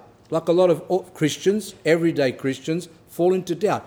Sometimes we get blasphemous thoughts that God doesn't exist, or is there any point in struggling, or is there such thing as heaven or hell, or all these type of things. So this brother, he fell into this doubt. So don't think that we're not going to fall into it. If we're struggling, we will have doubt, and we have to learn how to fight doubt. So he had doubt, and he said to himself, we keep prayer, we pray, we keep vigil, we stay up late, like for hours praying. This is well and good, but do we help others in this way or only ourselves? That's an accusation that people in the world say, monks and nuns, they don't care about the world. Look at the Catholic monks and nuns. They've got schools, they've got hospitals, they've got all these different places, they've got old people's homes, and they do work. And but the Orthodox, they don't. They just sit and pray all day in their monasteries. They don't care about the world. Now that in itself is blasphemous, ridiculous, and really ignorant. A true monastic is one who is focused mostly on prayer. That practice that the Catholics do is actually not even really fully in the monastic tradition, even though there were monasteries that, had that did help the poor and did a lot of things like that. But in general, monasteries are for prayer. Pray for what? They pray for themselves and pray for the world. They say monastics aren't social. They don't help people. But monasteries pray for the poor, for the hungry, for the widows, for the orphans, for those who are lost, for those that travel by sea, land and air. They pray for good weather. They pray for those who are sick. They pray for those who are dying. They pray for those who have died. They pray for those who are grieving, for those who are afflicted. They pray for women that are pregnant, people on drugs, people that are alcoholics, people that are married, for children, for babies, those who are contemplating divorce. They pray for those who are contemplating suicide, those with mental problems. They pray for everyone. You go, what's the point in praying? We know from all the elders that we've been reading lately that we see the strength of prayer. Saint Sergius, if I remember, of Rondonez, which is the Russian saint, actually prayed for Russia, maybe I'm wrong, I think it was that one, to be delivered from war. But a lot of the saints prayed. Great saints, just one person, one holy person's prayer could spare a whole country. And people say, oh, what's so special about praying? Another thing I wanted to say is, people think that monks are lazy or nuns are lazy. They just sit in all day and pray. I tell you one thing. When I went to the monastery of Grigorio, I think if I remember right, which is next to the monastery of Elder Haralambos, I think it's next door if I remember right, close. And I was there, and they used to have a practice, as I've said before, that they used to take some pilgrims, the ones that were there, to the cemetery, sit down, and then they used to discuss spiritual matters. And the monk that was in charge would speak to the pilgrims there about death, about life, about spiritual things and things like that. And I remember when I was sitting there that time, I don't remember much of what was said. That was many years ago, over 20 years ago. But I remember the monk saying to the people, to all of us, it's easier to go and dig on the road all day. And you know how hard that is in the heat, to dig all day. That's easier than to pray. What's proof of that? I'll tell you the proof of that. No one hardly prays. Now, some pray in a Pharisaical way, but in general, what I've noticed is in all my years, people that are in the church who do not pray, refuse to pray. And St. Ignatius Brentchenov says, he or she who doesn't pray denies their salvation. By not praying, it's as if they're saying, I don't want salvation. That's how serious. I've seen people that have gone overseas on pilgrimages. They've gone to Jerusalem. They've seen the Holy Light. They've gone to Mount Athos. They've been to Serbia to monasteries. They've been to other holy places around the world. Some people stayed for 1 year. Others have stayed for 1.5 years. Others have stayed for 2 years. They come back, and basically, and in all those that I know that have gone to these places, come back, and they don't pray at all. Why? Because prayer is the most difficult thing. Never say that a monk and a nun who pray, a monk and a nun who prays, a priest who serves, for example, every day, or a monk or a nun who prays every day for hours, it's the most difficult thing. The demons hate with all their being a person who prays. Because when a person prays, they are communing with God. They are uniting with God at that time. And their prayers are so powerful, they can save a country. On Mount Athos, as I've said, where there's monasteries everywhere and there's all those little houses, they're all praying, there could be, in one day, there could be 100 liturgies going on, 200. I don't know how many houses there are over there of all these places, monasteries, skeets, etc. Praying and serving liturgy every day and all the services. And they say that if we could see with our eyes Mount Athos at that time, we would see that the whole of Mount Athos is in flames. In other words, divine, that there is that prayer going on. If you could see with your spiritual eyes, it would be as if you're looking at fire coming from Mount Athos, because it's set alight with the prayers of the monastics. And that's why monastics are persecuted. The backbone of the Orthodox Church is her monasticism. Monasticism is the backbone. And that's why the enemies of the Orthodox Church, especially the West, has had one aim: to knock down Orthodox monasticism.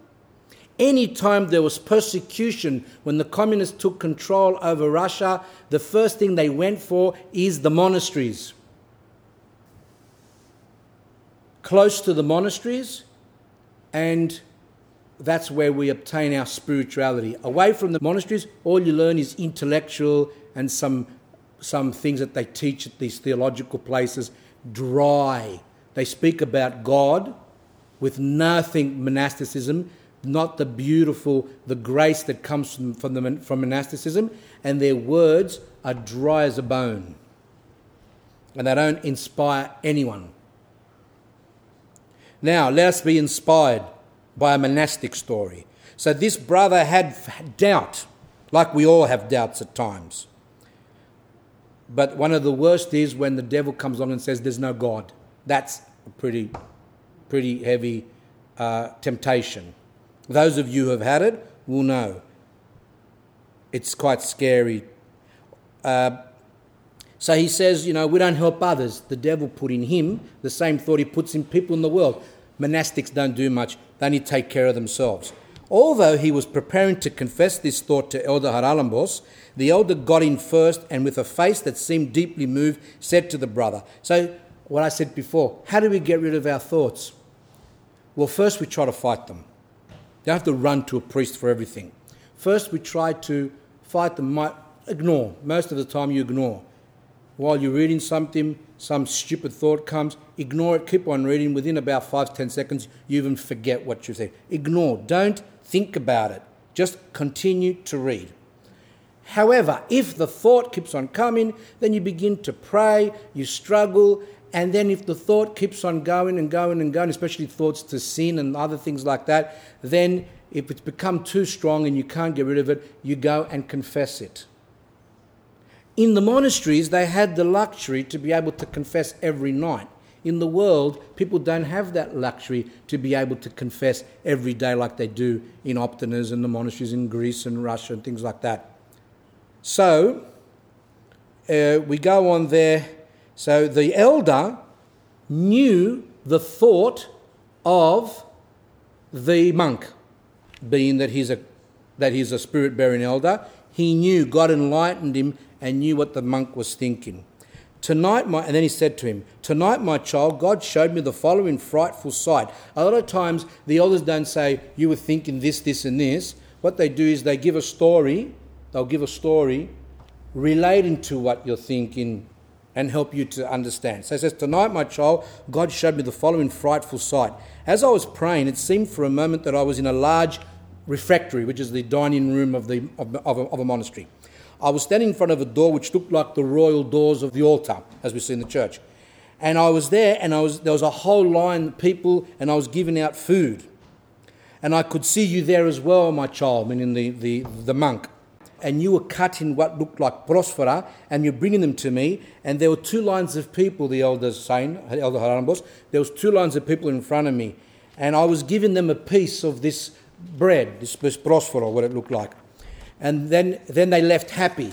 And I could see that in the lines there were people who were familiar to me, people who I had written on my lists, both the living and the departed, for the commemoration in the divine liturgy." Remember, the Elder Haralambos served every day.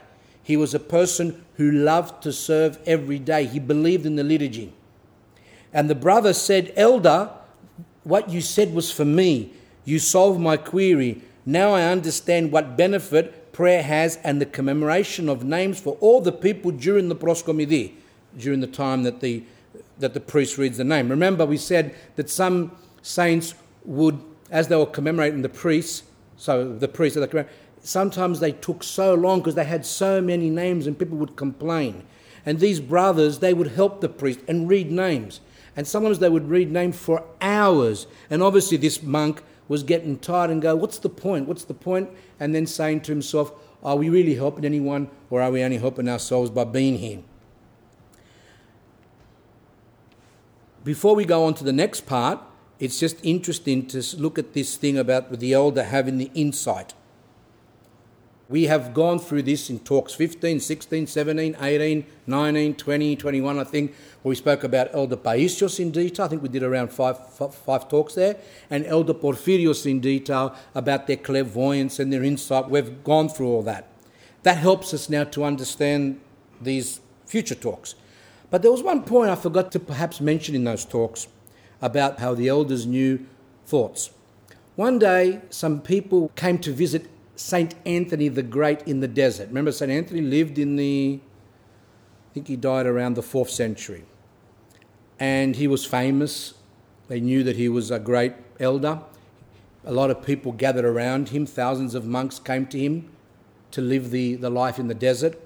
And some people came to him. And St. Anthony said to the people, I knew you were coming from before you came. And then the visitors said, how did you know, Father, that we were coming? He said, the devil told me. Now I'm going to stop there. The devil told me. This is in the Yerondiko. What does that mean? The devil told me. What, does the devil talk to the saint? How can this be that a great saint is saying that the devil told him? We don't communicate with demons unless you're a medium where you speak in supposed to the dead. They communicate with demons. But in the Orthodox Church, we don't communicate with demons. But St. Anthony, this great saint, it's as if he's saying he's communicating with demons. Who can explain that?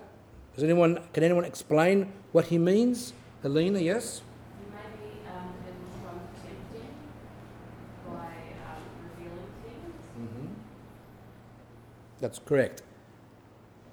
What this proves to, what this shows us, is that not every thought that a person has is from God or from we don't know. A thought that we have can be from the devil, it can be from God, or it can be a human, just a memory.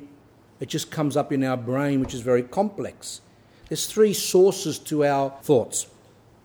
In this case, St. Anthony was teaching something, and he was teaching something which was very significant. What he was teaching was that the devil can give us information that is correct in order to make us fall, which is what I think I was saying to Anna, if I remember right, where I was saying that we can have thoughts, a person died on that day, that's good, or that's bad, or that means this, or that means that. But are these thoughts from God? This is where the spirit-bearing elders and the mothers of the church have the gift of clairvoyance. They have the enlightenment to know. That's what discernment means. Discernment is to be able to know what's from God, what's from the devil, what's just a human thing. And as I said before, not even many priests, including myself, have that knowledge. This was something especially given to those who had purified themselves and that were great saints. St. Anthony is saying there that the devil told me, but the thing is, what we didn't pick up is that he knew it was from the devil because he just said it. The devil told me. He didn't say he took significance, just saying, the devil told me and I knew it was from him. How did he know it was from him? Because he was holy, because he had the Holy Spirit, because he was enlightened.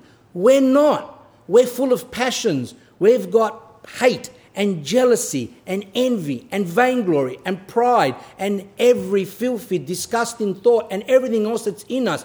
How then can we boast and say that we can know when thoughts are from God or not?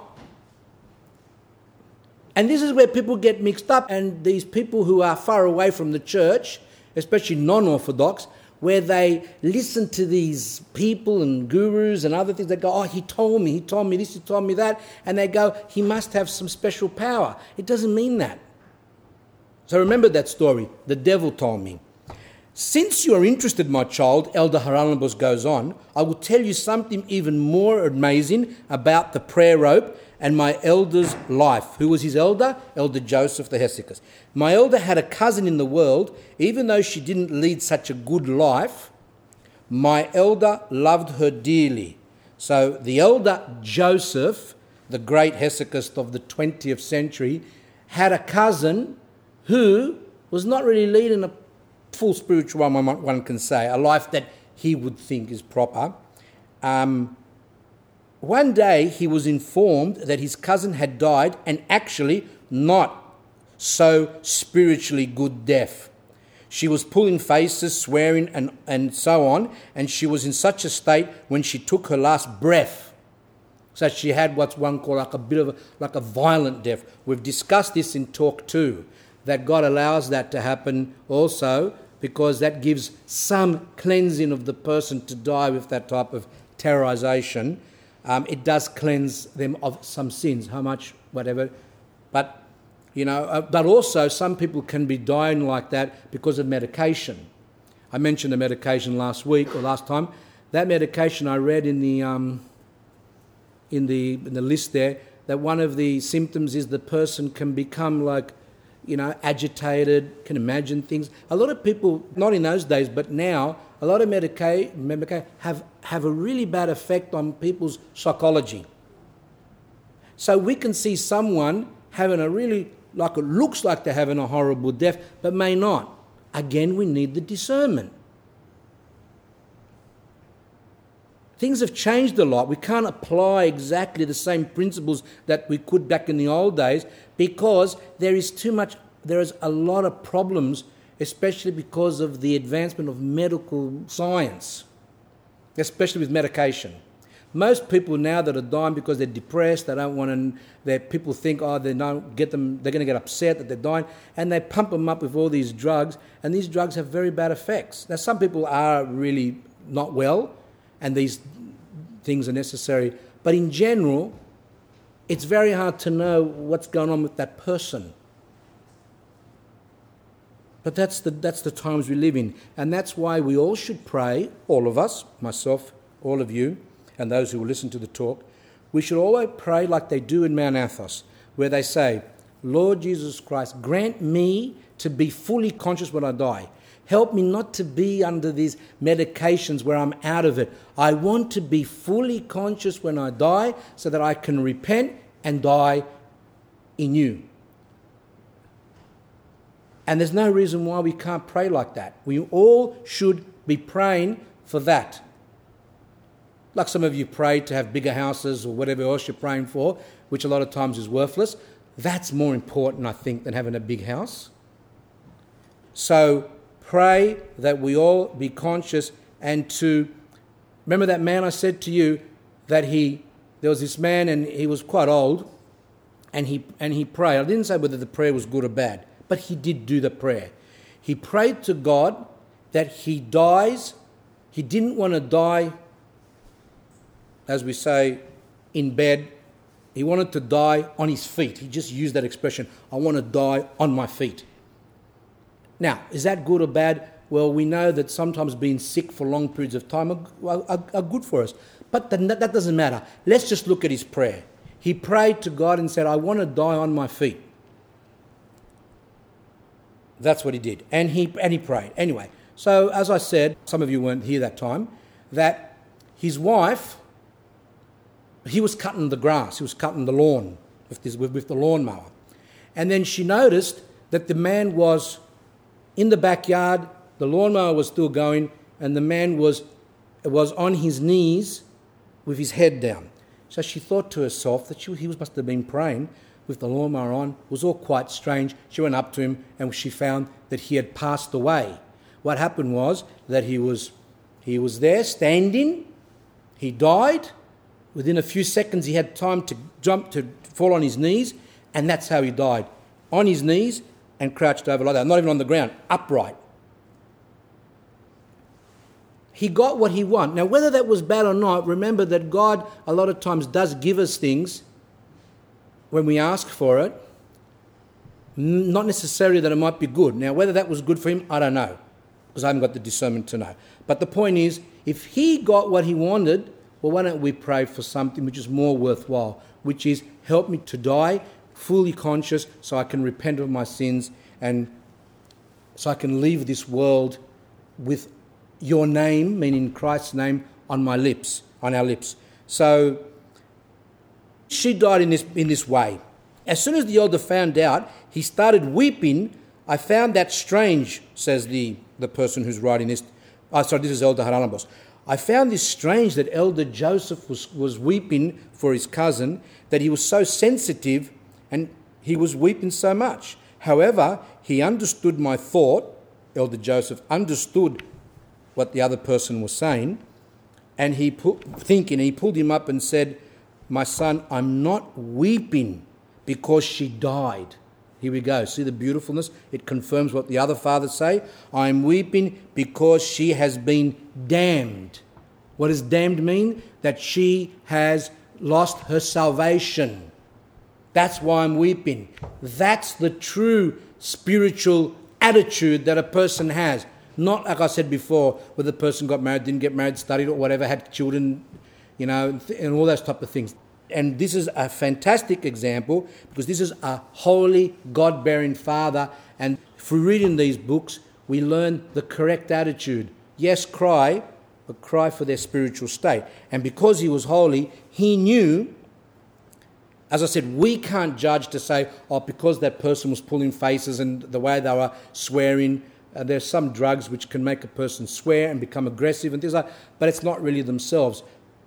So we've got to be careful. We cannot make judgments on people. He could because he was an elder and he had the insight to know that his poor cousin had been damned. Nevertheless, from that day, the elder gave himself to fasting and prayer for his cousin. After quite a few days, I saw my elder very happy and I asked him why. I will tell you, my child, having not rested all these days from praying and keeping vigil with fasting and tears. So when these ascetics pray, they know that prayer goes together with fasting. You pray and you fast. But what do we do in the world? Now, next week, is going to start Lent.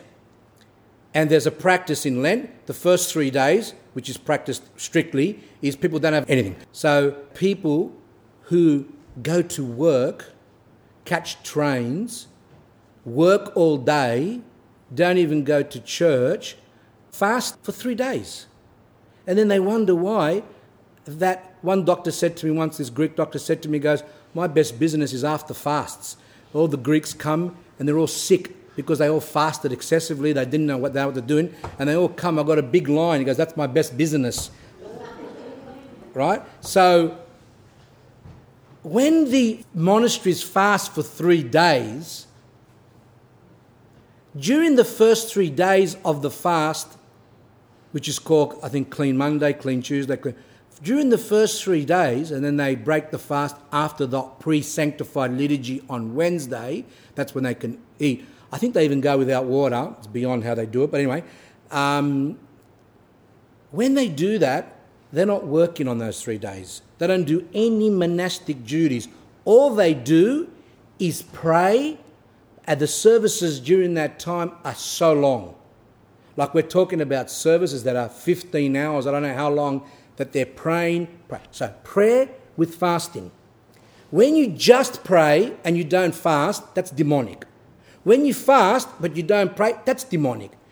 Christ said this type only comes out with prayer and fasting. That's why we have a lot of trouble. People try to do Lent. Now, people will do it from their pride. They'll try and do no oils Monday to Friday while they're going to work, while they're going to school, while they're going to university. I remember once I went to Greece and there was this Greek couple and it was Lent. And the man's job was jackhammering. He was a person that used to work the jackhammer. And I went for a visit. I don't think he knew I was there, get it? In other words, he was out of it.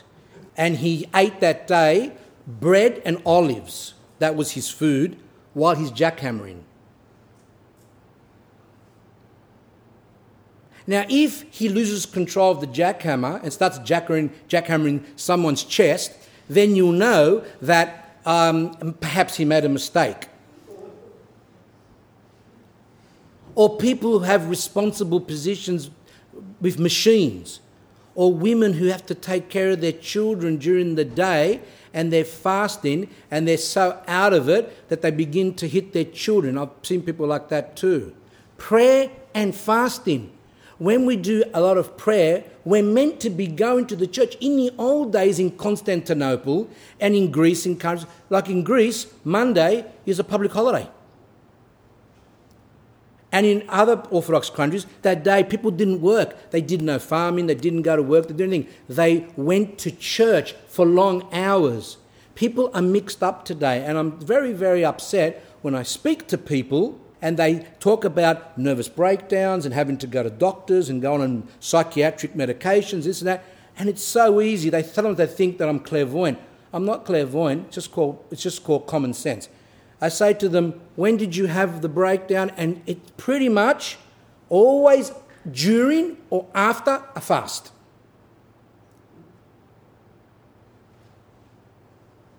People that could already be on medication to some degree, which a lot of medications today are really strong.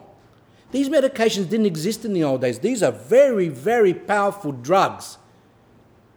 And a lot of times these drugs take out certain vitamins, B12s and all these vitamins which are found in certain foods. So these people are fasting. They're not getting protein, the right things or things like that. A lot of times they don't even cook in Lenten food, but eating rice crackers and just a little bit of fruit, some sultanas and all these type of things.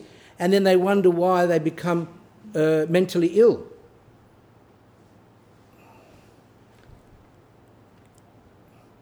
So what am I saying? Not to fast.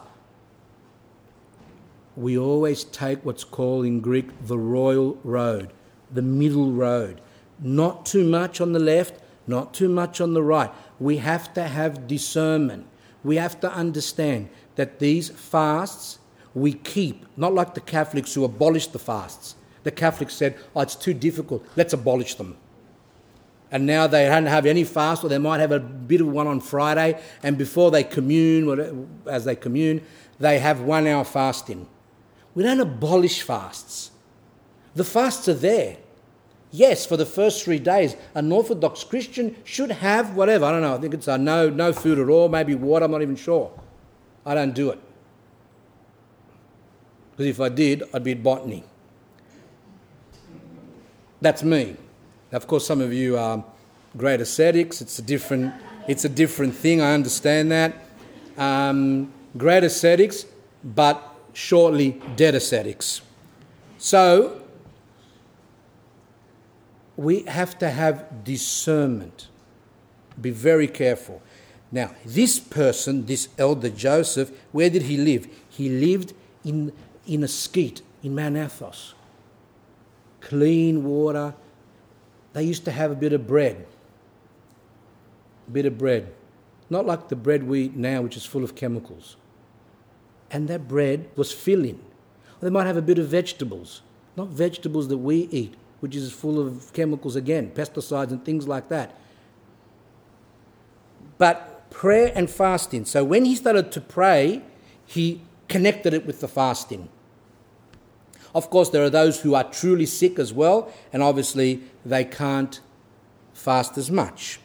As I said, there's a lot of reasons. There's sugar problems, there's adrenal problems, there's hormone, there's thyroid, there's, as I said, some people are on medications for blood pressure, all these things. All these things have all different effects on people. You need a very good doctor, and you need a good spiritual father to be able to kind of balance, to know what's going on.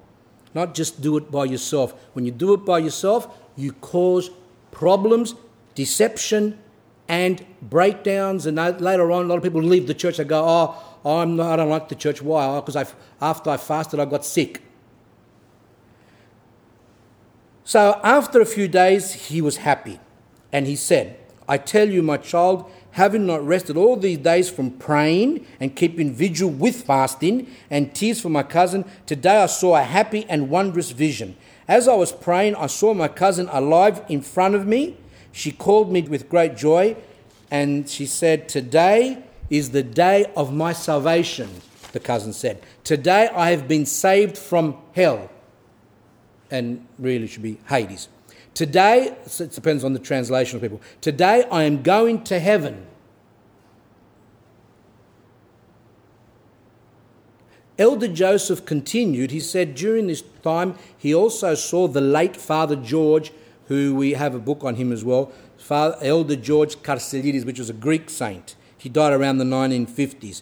The elder said he's a contemporary saint. He's a true saint. Hasn't been canonized, but Elder Joseph said he's a saint.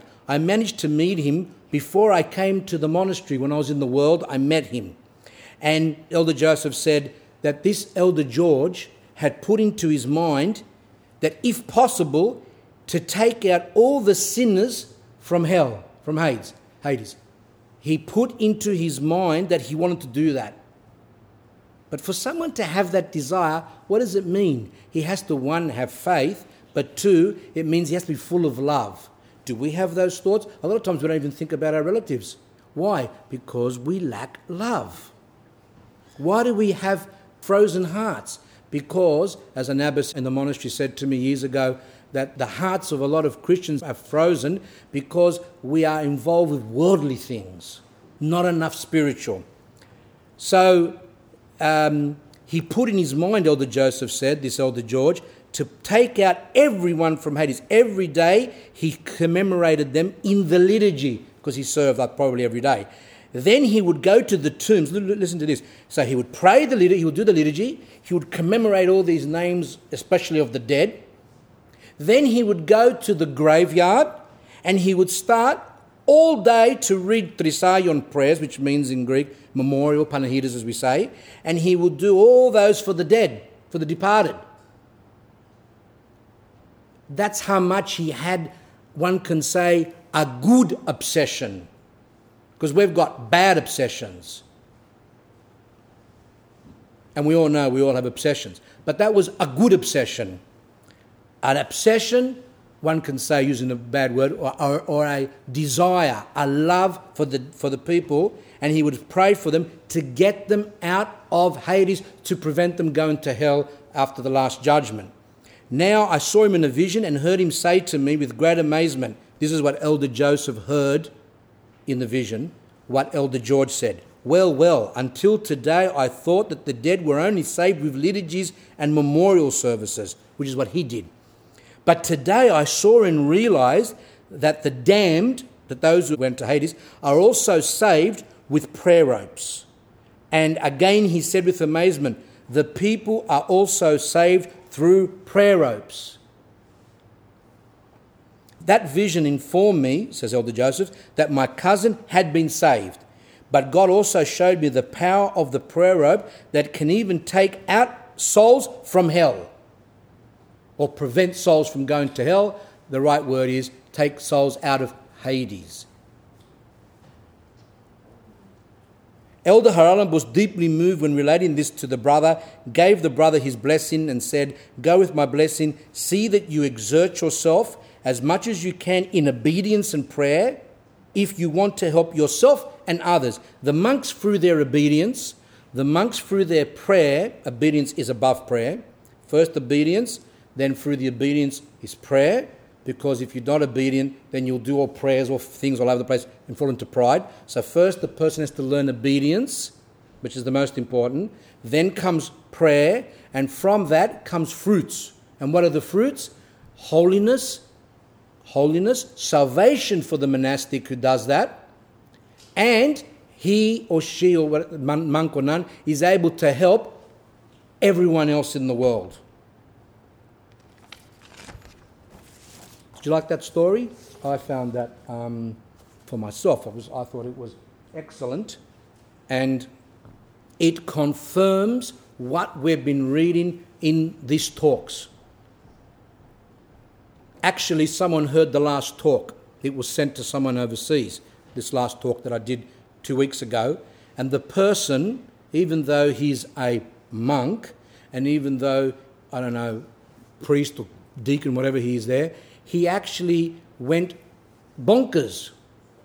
He said, I've never heard of people going to Hades, and they don't. They go to heaven, and then there, when we do memorial prayers, they get their sins forgiven and they go closer to God while they're in heaven. That's a heresy. That's contrary to the Orthodox Church's teaching. Then, I'm not saying this to put this person down. I want you to learn from it. Learn from it. That's why I'm bringing that up. His soul is in God's hands. That's not the important thing. But I want to give you the example to help people, those who will listen to the talk, and for you here. What did he do? Even though he heard in the talk that Saint Nicodemus said this, Saint Mark of Ephesus said this, Elder Cleopas said this, Saint John Chrysostom said this, Saint John Damascus, all these saints, that wasn't enough. He went on the internet and looked up websites, different websites of people who were, or blogs or whatever that meant, that's like a conversation or something, and he sent over this conversation of someone talking about the dead and all these boring things. Orthodox people who go on these sites, really, you're not going to progress. It's a waste of time. And he sent this article on heaven and hell. And in it, it said that a person either goes to heaven or goes to hell, and at the second judgment they go and they receive the fullness of heaven or the fullness of hell. Nothing was said about in there about those souls who died in a way that were a bit unprepared, who are helped through the memorial prayers. There was no mention of memorial prayers, of liturgies, of almsgiving, nothing of what the Holy Father said. So I thought to myself, why is he going to these websites and picking people or priests or articles on this subject when we've got all the Holy Fathers? And he sent me an article which wasn't even, he didn't put who it was from. So what I did is I took the first line and put a Google search to see where this article came from. And it came from one of those blogs, whatever they're called. It was an article written by some person. So it said there, my profile. I suppose that meant the profile of the person who wrote the article. So I ticked on the profile, and it came out that this person, he's got interests or something in Orthodoxy and all that. He's from Russia. The Holy Fathers are not good enough for us, but we run to listen to some websites and things like that. Not all Orthodox websites are trustworthy. Not all articles. What I pick from people who are known for their holiness or because they hold Orthodox theology. They are following the way of the Holy Fathers. I'm not a Holy Father. I am only pointing and saying, this is what the Holy Fathers say. But the point is, a lot of Orthodox people that I come across, they spend hours and hours on the internet, on chat rooms and on blogs, whatever they're called, other websites, and read things and every bit of rubbish that exists. We've got Holy Fathers, we've got books, we've got lives of saints. A person who wants to learn Orthodoxy learns through the correct sources. Why go and eat rubbish and put it into our soul when we've got beautiful writings? And people love scandals and gossip, and that priest did this and that bishop did this and that did that. And that's what all internet's about. If a person comes to me and says they want to be saved, stop surfing, whatever you call that word, on the internet and stop going to these places. All it is the devil makes us do it. So, let's see now from another book that I picked for you, which is, as I said, this book, Eternal Mysteries Beyond the Grave, compiled by Archimandrite Pandalimon, which I think was one of the establishers of the Holy Trinity Monastery in Jordanville. This is a very good book, and a lot of the stuff that I've been taking is from that book as well. And he says in there, we see then after death that there are two places open to the departed ones. Paradise with its blessings, and Hades with its dwellers and the evil spirits and its torments. The first of these places, paradise, is prepared for those who have spent their lives righteously. Those who purified themselves, those who were holy, they receive paradise. The second is for sinners. However, not all people die either as complete sinners or as complete saints, which is what, back to the question, which is what the Catholics say. They say the same thing. Not everyone is perfect enough to be a saint, but not everyone is evil enough to go to Hades and then lose their soul completely. But the Catholics say that they have a third place, which they call purgatory, where there's a fire that burns souls, and through their suffering, these people are released. But the Orthodox Church has no third place.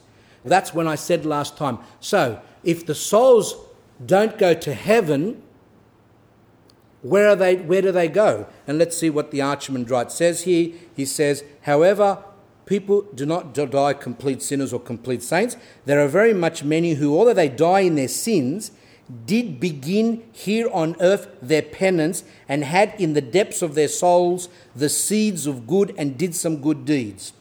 So there are in that group of sinners people like ourselves, we are sinful, all of us, who are struggling. We're trying to do good, but obviously we don't die in the purified state. So he says here, where will these souls be? Which is the question I asked 2 weeks ago.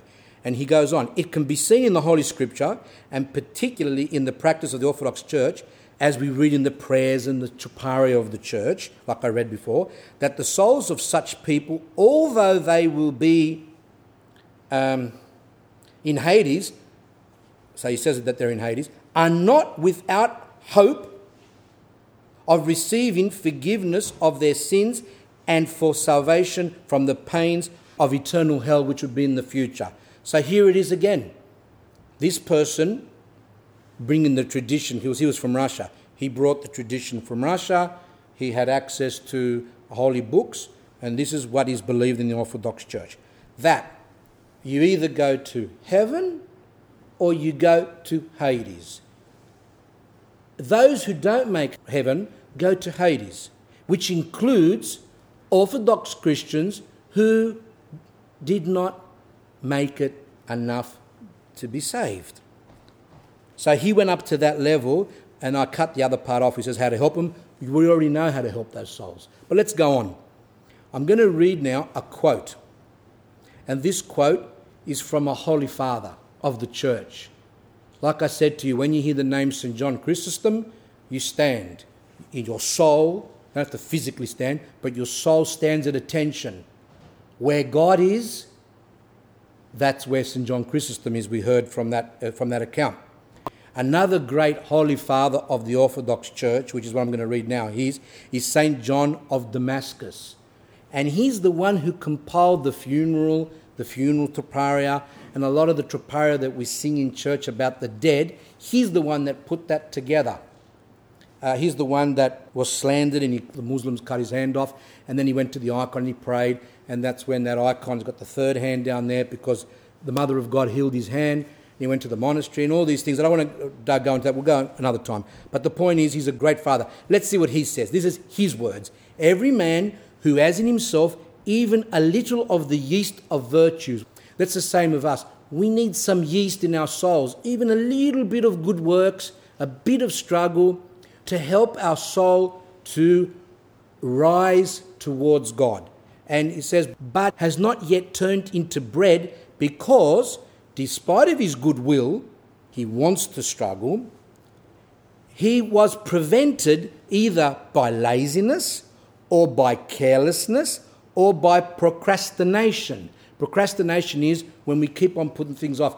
I've got to prepare for communion. I've got to read that book. I've got to do more prayers. I've got to visit that person in the hospital. I've got to go and help my mother, or this, or that. These are what we call procrastination. We keep on putting it off. Or when we do them, we do them in a way that's careless. Cursed is the person who does the works of God in a careless way. It says somewhere in the Old Testament, I've forgotten. I think it's Wisdom, I'm not sure. Proverbs. And so we said procrastination and laziness in general. So that person has been unexpectedly overtaken and mowed down by death. The person dies suddenly, and he hadn't had time to fulfill his duties as an Orthodox Christian. Every such man will not be forgotten by the just judge and Lord. So that's hopeful. So he or she never had time to fix themselves up, but God will not forget them because of their want and because they were still doing some struggle. It said after his death, meaning the person, after his or her death, the Almighty will inspire his relatives, his friends and neighbours to help him. He will turn their thoughts and heart towards the departed man and will influence their souls to render assistance to the dead. And that is true. God allows the person to think about someone, and that's happened, as I said, even to myself when I serve.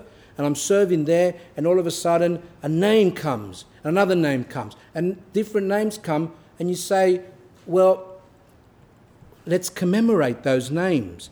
And God inspires the priests, God inspires the monastics, but God also inspires the pious Orthodox Christians to pray for those people. What's really horrible is when a person dies and no one remembers them. And no one remembers them. I was speaking to a priest the other day, and he said to me a story which shows this. He said, I had an uncle and an auntie. They were from Greece. And they were involved in these properties all the time, and they should have divided the property so that when they die, the children from the other relatives are not going to fight and go to courts. That's a big sin. And even in the Rada, in the Pidalion, in the Rada, it says, fix your business up. Don't leave behind a mess to make people fight and have problems. That's a sin. You've got property, whatever you've got, fix up your business. Not so that your children left behind can fight each other and kill each other. That people have killed each other for property. So this couple had this obsession with property, and they wouldn't divide it because they didn't want to give anything to the other relatives. And then they died. The woman died, and this priest said, no one told me. He goes, I found out 9 months after she died that she died. 9 months. I could have done 40-day liturgies, I could have done this, I could have done that. No one. And her relatives wouldn't have done anything. They might have done a memorial prayer in the church, maybe 3 days, the 9-day, 40-day, some little things for pharisaical reasons so people can see them, not even knowing the significance of it. And that's it. And then he found out about it. About a year after she died, the husband died as well. And he said, the same thing happened. No one told me anything. We can guess that perhaps something's not right here. Then the priest was saying, every time I would do the service, I don't know why, my brain just kept on forgetting their names. Their names would not come to my mind. I would say, I've got to remember that name. And then again, and then he just kept on forgetting to put it on the list. And then he'd go week after week and say, oh, I forgot my uncle and auntie. Oh, I've got to do that. And then again to forget, etc., etc. Now, these people cared more about property than their souls. They left behind children who were the same as them. All they cared about was property and money. Their children didn't care about their parents' souls. And even though they had a relative who was a priest and could have served, and even there he didn't even find out about it. And when he did find out about it, he kept on forgetting. Now, back to what I said before. Do we have the discernment to know that something's wrong there, like I said to the other lady that was here? And the answer is, well, I'm not going to absolutely say that, but there's a bit of a problem there, and we have to say, let's learn from it. Instead of saying, oh, perhaps they weren't worthy, because how do we know? I think we can learn from that and say, at least to say, it's really bad that those people were not commemorated.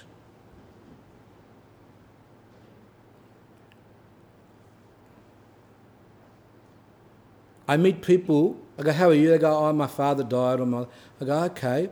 Oh, I said, we'll put them in the service. Like that. What's that? Grunting away there. No, don't even understand. They don't even move. They don't even know. I said, they really need 40-day liturgy. When some of the, I go, don't even understand. They don't know. They don't care. They're not moved. And sometimes they go, oh, the priest said that he's going to serve them. Oh, I better give him something. And they might see you next time and go, Father, you know how you said you're going to pray for my parents or for my father? Here's for donation for the service. $10. And you might say, oh, yeah, that's so cruel you are as a priest. How can you say that? Yes, because to me that shows such a lack. Okay, don't give it for the service. Give it to the poor. Go give some money to the poor.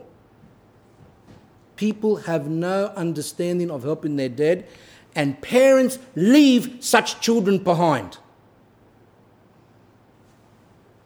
And even if your children that you tried to help them to become spiritual and they just decided not to do it, you should still blame yourself. However, how about relatives? How about other people, neighbours, etc., who can be inspired by God? So it's true that God does inspire those who are worthy to be inspired. Now, who's worthy and who's not? I'm not saying. That's what St. John says.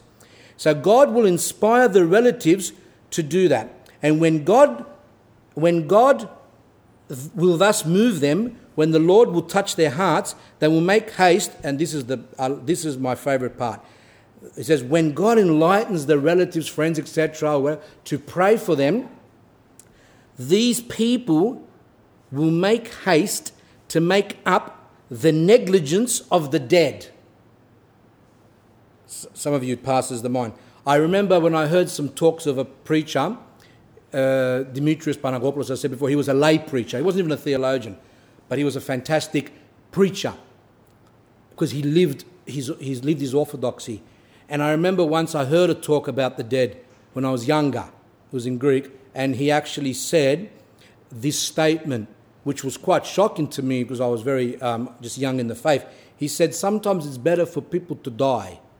It's actually better for them to go and for their relatives to commemorate them and help them. They've got more of a chance than if they stay on and keep on doing sins. And God will take them at a time where they are the best time, whatever it might be. We might think, oh, he died suddenly and he died with no repentance. But we don't know that at the time that person died, that during that day they had thoughts, I should be changing my life, I should, pray. And maybe they did a little prayer. We don't know what people are thinking. We don't know what people are feeling. All we know is that God is so loving that whenever he takes anyone, he takes them at the best time. And then St. John of Damascus says that those who will pray for those souls make up for that person's negligence, for that person's laziness, for that person's procrastination, for that person's carelessness. That's what he said. It's better for some people to go and to pray for them. People don't understand. They go, oh, my person died. No, the person died. Now it's time for you to start working for their soul. That's a podvig. Saint Xenia, that was her ascesis, her podvig, was that she took on that as a fool for Christ for the salvation of her husband. The same as we as Orthodox Christians, when someone dies close to us, we must take on the asceticism, not just to do the 3-day fast with no food and drop dead. There's other things, there's a lot of things people can do, and one of them is to pray for our dead. That is the highest form of love. St. Maximus the Confessor says, the greatest love is when we care about our loved ones' souls, when we think about their souls. That's the best.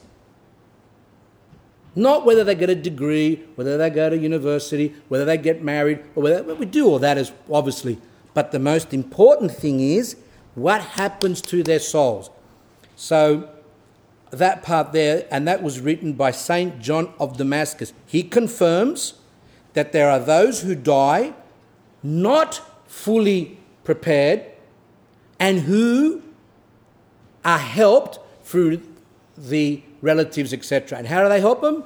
Liturgies, money to the poor, doing good deeds in their name, fasting for them, praying personally, giving their names to monasteries, liturgies, etc., etc. Those who after their death, now this is back to the book Archimandrite Pandalemon. It says, those who after their death fall into Hades receive mercy not for the sake of their own repentance, which you said that, for that's too late, there's no repentance in Hades, but for the sake of the deeds of mercy performed by the still living, and for the sake of the prayers raised for them by the church in the name of the Lord Jesus Christ, who has taken upon himself the sins of the world and has given us the sure promise. And that promise is where Christ says, if you shall ask anything in my name, I will do it. When we pray for the dead, we are taking that, not what the Protestants say, oh no, that only applies when we pray, we can only pray for the living. They're mistaken. We pray for the living and the dead. And when we're praying for the dead, we are showing two things. One, that we have faith. We have faith, one, that the soul keeps on going. We have faith that Christ is the one who can help that person. We have faith that all these liturgies and all these things help that person. And secondly, we show our love. We show that we truly love that person because we will not rest until we do all that we can to make sure that soul is eased. Not to make flowers and nice big graves and things. Don't waste money on those things. I'm going to say a story, personal story, and if you listen to my old talks, I never really talked about myself. It wasn't something that I liked. But I found out later on, from what I've heard, that people say that's quite beneficial and that people learn from it. And it's a very private thing, which I've never really mentioned before, not even to those around me. And I'm going to say it for two reasons. One, because I want you to learn from it, that what I'm saying. And two, I'm going to ask some favour from you at the end. Now, with my parents, my father passed away before my mother. Now, he used to go to church sometimes, used to go on Easter. I remember we had a shop and he used to close the shop and go to Pascha the night and things like that. But he never read the Bible, one good thing was he never changed his religion. He always stayed Orthodox. But he wasn't a practicing Orthodox Christian. He didn't read books. He didn't really struggle. He didn't know about that stuff, nor did he make any attempt to do it. But later on, towards the end of his life, the last few years, which I believe was as a result of my visit in the monasteries, where a lot of spiritual fathers would say, what's the name of your mother, what's the name of your father? And they would take the names down and they would pray for them. Towards the end of his life, about the last year or a half, two, he began to go to church every Sunday, but still never knew much about the spiritual life. And when I was interested in becoming a monk, he never obstructed me. He let me be free. That's good as well. However, when he was very sick, he expressed to me that he was scared, which he never said before. And in my way, because I was only in the church, knew myself, I was only in the church for about a year and a half when he finally passed away. And I said to him, well, to the best of my ability, that there's a life after, etc., etc. And then I wasn't a priest, and I took the opportunity to say to him, if he confessed, he said that he went once to confession. And I said, did you mention certain things that I knew that had happened when he was younger? And he says, no, should I have mentioned that? And I said to him, yes. You said, well, I will. And what happened, he had a heart attack. And even though while he was sick and while he was dying, just at the last moments of his life, he was looking at the icons, he was praying, he was asking for holy oils to be put on him, and he was asking for prayers and things like that, he passed away. Now, my mother obviously changed a lot after he passed away. She began going to church more. But she was different. She used to confess more often, commune more often. I don't even know if he even communed. She used to read spiritual books. She used to love Elder Joseph. She used to try and do prayer rope. She used to love reading the lives of saints. One of her favourite lives of saints was Saint James the Persian. And she would say to me, remarkable how they cut off each one of his fingers and then the toes, and then they cut off his hands and his legs, and at the end it was just left like that. And that used to inspire her. She used to love reading that as well, and she loved all those other monastic books and things like that. She She used to like making cassettes. She would stay by herself and copy cassettes of talks, and then she would go to the church and give them to people. And a lot of times she would just give them randomly. She'd go up to a person and get their hand, put it in their hand and walk off. The person didn't even know who gave it to them. And she was hoping in that way that person... So she found her ways of spreading the word of God. She gave out pamphlets. She would make photocopies with her pension money, whatever she could. So to me, that's what's called fruits of repentance. It's different. We need fruits of repentance. We need to show our repentance by our deeds, which I didn't have time to do. We'll do it next time. And she did all that. And then she became sick. And she got motor neurone disease, which means she started to slowly get paralysed. Now, if you can get what I'm going to say, first her fingers started to go, and then her toes, and then her feet, etc., etc. So at the end, all that was working was her eyes. And when she would become quite hopeless at times, because that's a horrible disease, I would say to her, remember that you read St. James and you really love that story. Perhaps did you make a prayer while you were reading it that you were inspired to follow that type of thing? I said to her, and then she looked at me strange, and then I kind of realised that perhaps I think she did. She couldn't speak at the end as well. Anyway, and then something came to me to also tonsure her. So she was tonsured, a nun, and then a few months after that, she was fully paralysed, by the way, and a few months, and she wanted that. And after her tonsure, she was quite bright. She was completely different. And then she passed away. And then she was straight away liturgies and things like that. And I'm not saying this because other people are going to say, Yanni's saying it, but, and you want us to believe. I'm going to say the truth. This is what happened. And whether you want to say I'm trying to be biased, I'm not interested. I want to tell you what happens to help you. What happened was that during the service, because we kept her over all night, she was said to me before when she could talk, I don't like the fridge. I don't like the funeral parlours. And I said to her, don't worry, I will make sure that you never see the fridge. I don't know why, she just didn't like those fridges. She didn't want to go to the fridge, and then I worked it out with God's help that we took her from the hospital straight to the church, and then we stayed all night and did an all-night vigil. Now, my mother was very sick. She was 70 years old, and as you know, she was wrinkled and white as a ghost and quite a sick person because she wasn't even eating. You could only syringe a bit of food into her. Really, I think she should have had a tube, but the doctor never really said that. And she was quite ill, very, very, very, very ill. But what happened during the time of the service, which shows you the importance of the commemorations, I rang up Greece and America, and I told a lot of people to do the liturgies, sent them money later, 40-day liturgies. So people were praying. I was a priest by then, and I was doing the all-night service. And during the night, as the service was going on, I became shocked because, and other people that saw it, and some people that are in this room saw it, that she became younger. Like her face changed such that the wrinkles left, and she looked more like 30 years old rather than 70. And I got pictures too. And I was a bit shocked because at one stage when I was doing the service there, I thought she was alive. And I got a bit shocked there. And then she became younger and younger. When the funeral person came in the morning to pick her up, and he saw me doing things there, adjusting her and all that, and I went in the same car as the coffin to go to there. And he said to me, oh, that was very strange. I said, what? He goes, she was flexible.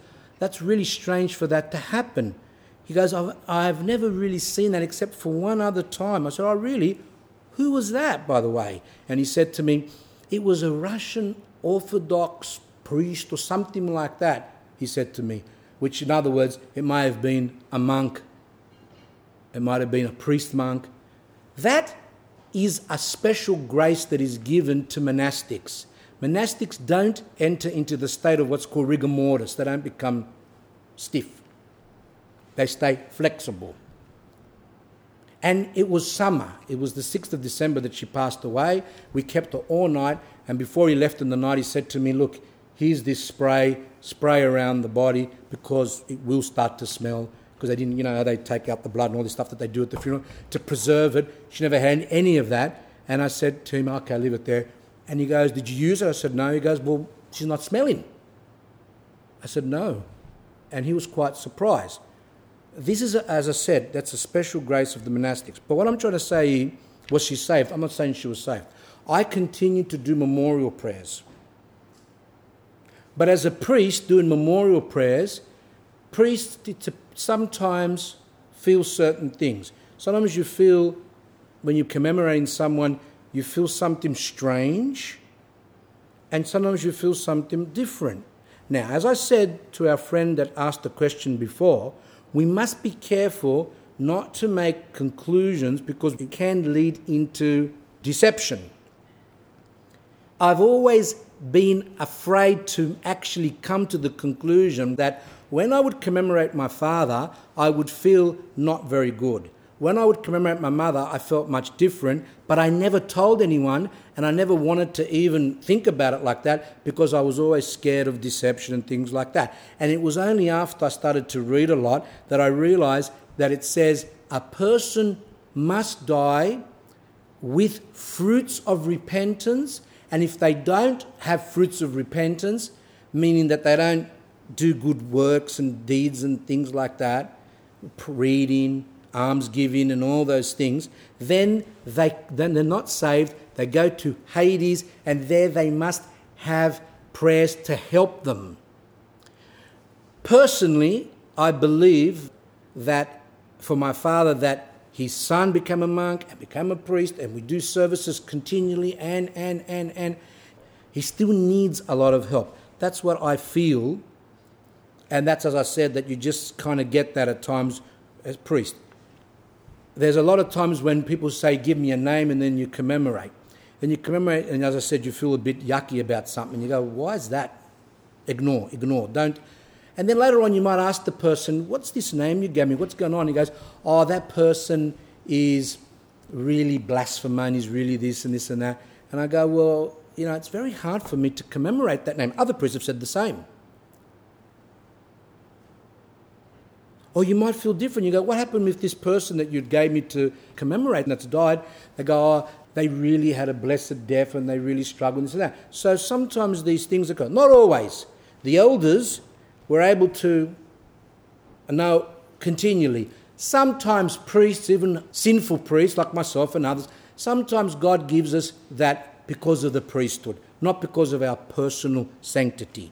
Now, just like you people can be enlightened to pray for someone that's passed away, doesn't mean you're holy. God has inspired you, then go and do your job and just do what you have to do without thinking, I've got powers. Don't have that mentality. Just go and do your job. That's the same here.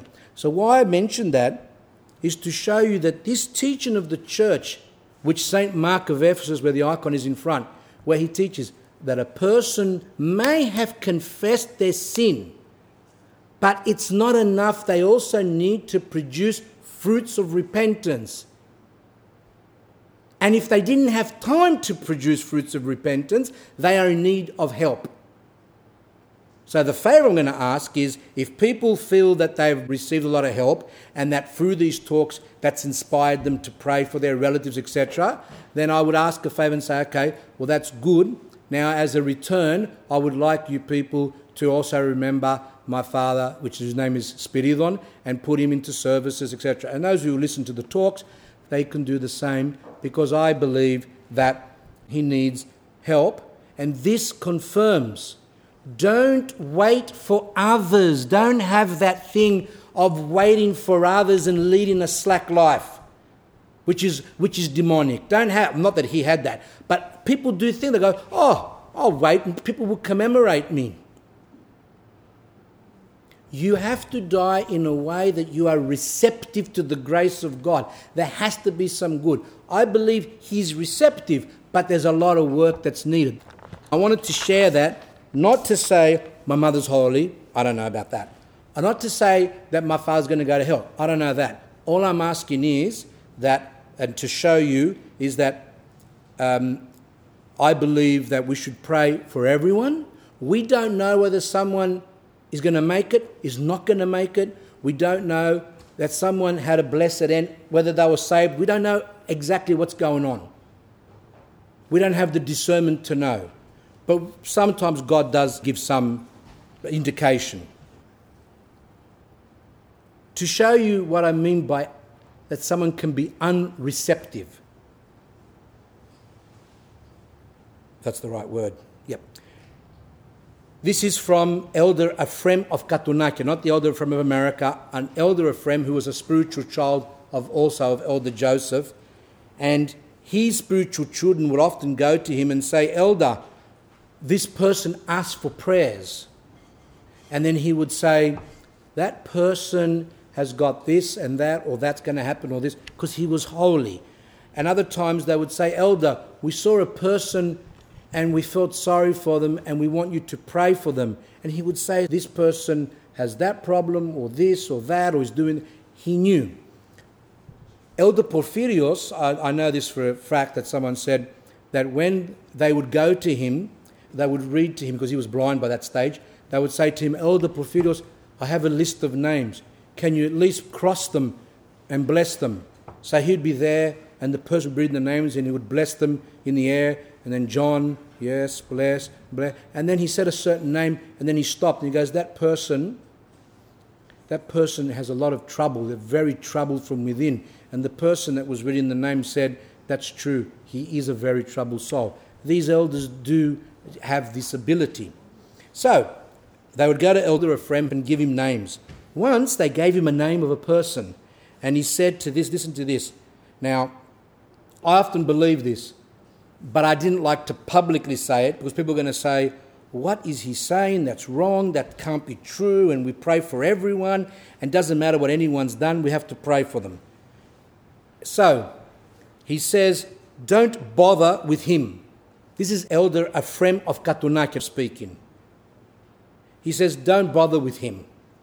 He's unreceptive and is voluntarily driving God away from himself.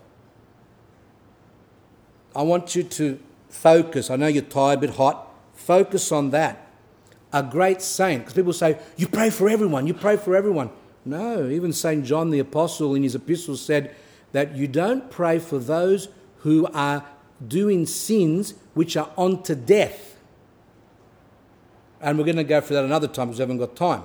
But this is telling you that this person was driving God away willingly. He knew, and he was driving him away. And you say, oh, that's an exception. We don't do that. But I tell you one thing. There are many people who I know who are Orthodox Christians who even confess at times and even read a book now and then, who are not allowing God to enter into their soul. Because when God enters into the soul, then the person begins to see themselves, the person has to repent, the person has to humble themselves, and these people are so proud that they don't want to repent. And as a result of that, they are voluntarily driving away God from their souls. And that's what he's saying here. He says, don't pray for him, just forget about him. And that will wake us up where we become scandalized and go, oh, the church doesn't pray for certain people if they've committed suicide, if they weren't mentally ill, or if they became heretics. A person who got married outside the church automatically loses, they're not Orthodox anymore. People who lead lives where they enjoy their sin, people who don't pray, people who don't struggle with their passions. Yet, when people give me names, I might have a name of a person who they say to me, Father, look, just so that you know, this person does not lead a Christian life. Be aware of that.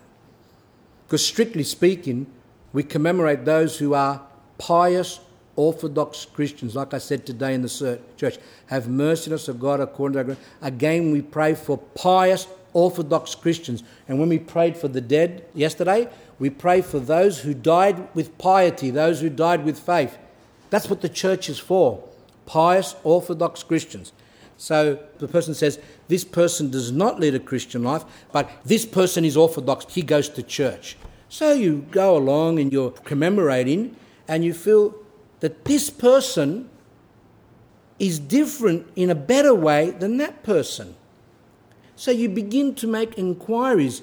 Not everyone who doesn't go to church, not everyone who does not lead a spiritual life is actually driving God away. A lot of times they don't even know about God because they weren't brought up like that, they're in ignorance, etc. They actually, in their heart, they've got a good spark. They're not consciously denying God. They don't even know about the church properly, even if they're Orthodox. They don't know. While someone else who goes to church, supposedly reads and confesses and sings in the choir and helps in the altar and all these things, could be voluntarily driving God away because they're not allowing God to enter their souls to help them change their life from within.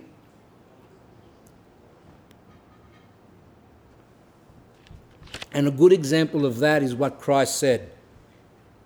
Every sin is forgiven except for blasphemy of the Holy Spirit. If you blaspheme the Holy Spirit, you will not be forgiven in this world or in the world to come.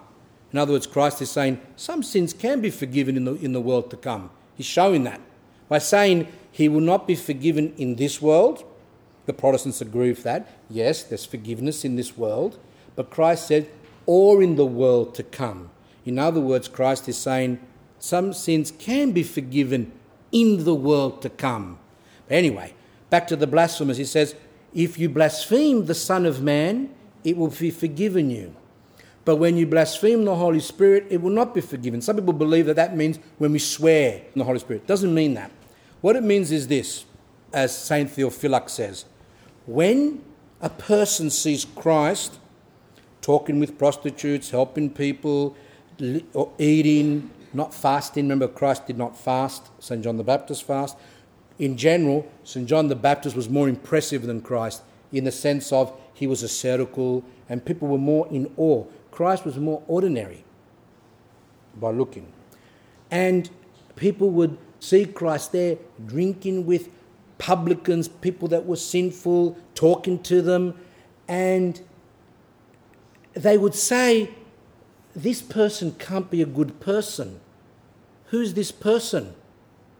And it says, the Holy Fathers say, they'll be forgiven. Even though they're putting Christ down, even though they are saying those things, it will be forgiven because it is logical that they, seeing this person doing that and associating with prostitutes and people that were bad and all that, of course to bring them to repentance, the Fathers say they'll be forgiven them. Even if they don't repent, it will be forgiven them.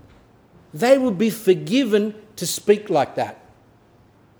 So when someone sees the Orthodox Church and they see bishops that are corrupt or bishops that are, or priests that are for money or whatever they see, or scandals, or they saw, they might hear that the priest did this or did that, whatever. And some people, not knowing the divine aspect of the church, they say, oh, what's the church for? It's all off. They can be forgiven too, because they're not blaspheming God. They're blaspheming what they're seeing from the outside. They see an institution, and a lot of people are like that. They say, oh, I don't like the church and the priests, and they do this or do that or this. It's all for money. I heard that they don't even give any money to the poor. All these are scandals. And the Fathers say, understandably, a person can come to that conclusion, that will be forgiven them.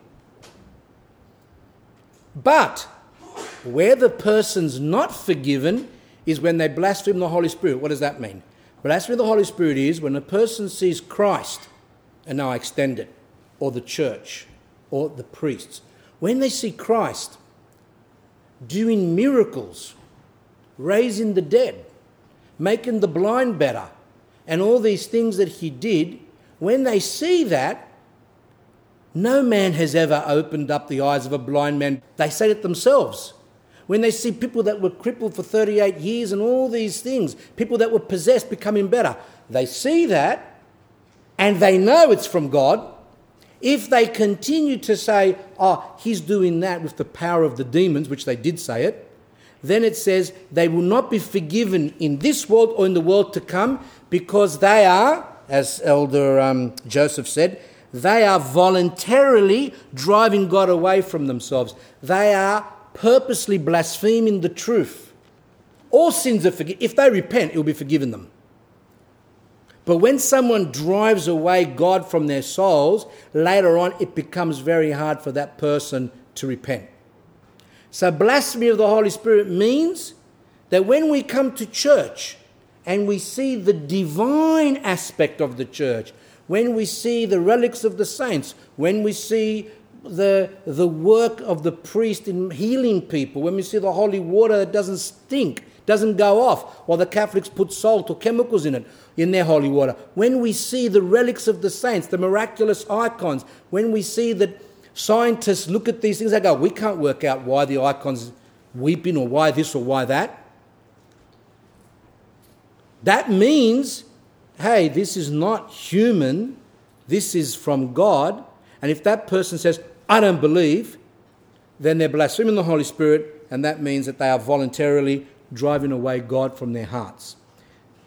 That's why a lot of people who don't go to church, they're not driving voluntarily God away. They've got some good in them, even if they're fornicating. I've seen people who were living lives because they just don't even know.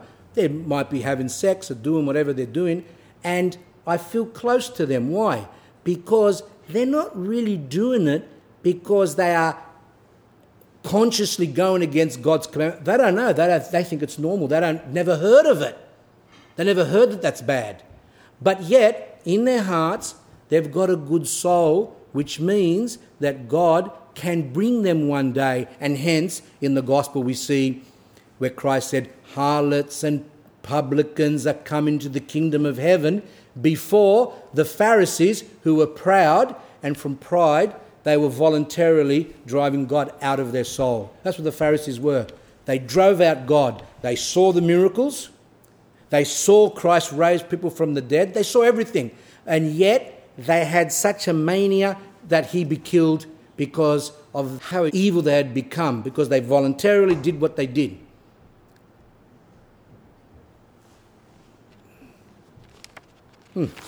Well, don't know how time passes and we got through so much. I have another 3 or 4 hours of stuff to go. But obviously, the spirit is willing, but the flesh is weak, meaning that our spirit wants to go on, but our backs and our bodies can't do it. We've also got work, there's tiredness, etc. So, are there any questions for this last part? I think I basically treated the topic, with God's help, that especially with the example of that with my father, I did that on purpose so that it can hit people to say, I am in that same position. And I tell you one thing, the more I think about that, the more I think to myself, I have to struggle, I have to try to be prepared, as we read in the Tropari of the church, in our canons of repentance, try to be ready to meet death, and not just to trust in people supposing they're going to pray for us. Because a person who has that attitude, if you have the attitude, people are going to pray for me, what happens is you become lazy, to the point that you become unreceptive to the grace. So when you die, you won't be able to be helped. There was a storybook that went around, some pamphlet that went around. I don't know if they were given out to the churches here. In Melbourne, they gave it out. And this fellow rang me up and he said, Father, I'm very upset today. I went to church and they gave out a pamphlet and it said, unless you say the Jesus prayer, you can't be saved. And he goes, how can that be true? And I was a bit confused at that. But then later on, as I thought about it over the months, and I now have the answer, that's true. Unless one says the Jesus prayer, they can't be saved. Now some can say, because you're monastic, you're fanatical, that's ridiculous. We don't have to. What the Jesus prayer means, it doesn't mean someone who formally does it like the monastics. absolutely, even though that would be good, to say, Lord Jesus, to concentrate, to do it, systematically. The Jesus prayer means this. This is all it means. Is that a person seeing their sins, seeing their weakness while they're struggling, they can't stop their passions, seeing their lack of repentance, seeing that they're lazy, seeing that they're doomed to go to hell, seeing that their love for God is really small, seeing the evil within themselves, the hate that they've got for people, the lack of mercy, all these things that are in us, the filth in our minds, the way that we like to do things that are worldly rather than spiritual. When we see those things, you don't have to do the prayer like we're saying that. What it means is that a person with all their heart says, Lord, have mercy, from the depths of their soul. That's what the Jews pray. In other words, it's a person who knows that only with God's mercy can we be saved. Then the person just says, Lord Jesus Christ, have mercy on me, the sinner. Save me, etc. That's what the Jesus prayer is. If a person does not die in that state, understanding their soul's sick, etc., then no. Salvation would be, I don't know if there's exceptions, which we saw some things like that. Well, we don't even know whether that girl, the cousin of Elder Joseph, whether she actually let out that prayer while she was swearing. We don't know. She was receptive to grace, means that she must have had something in her. That's what it means by the prayer. So yes, it's true. So when we read these things, we go, oh, that's fanatical. Oh, that's monastic. Oh, that's stupid. That's that. It's not. It's actually correct. Okay, are there any questions before we go? Yes? I'd like to ask, if someone doesn't have time to confess to a priest and confesses to someone else in the family, that's just quickly, I'm not feeling, I believe I'm my last hour or so, and confesses to the person, a family member or something, is that family member supposed to go to the priest and confess it after that? Again, that, what does that show? It means that the person didn't prepare themselves properly in the first place, so they were slack to some extent.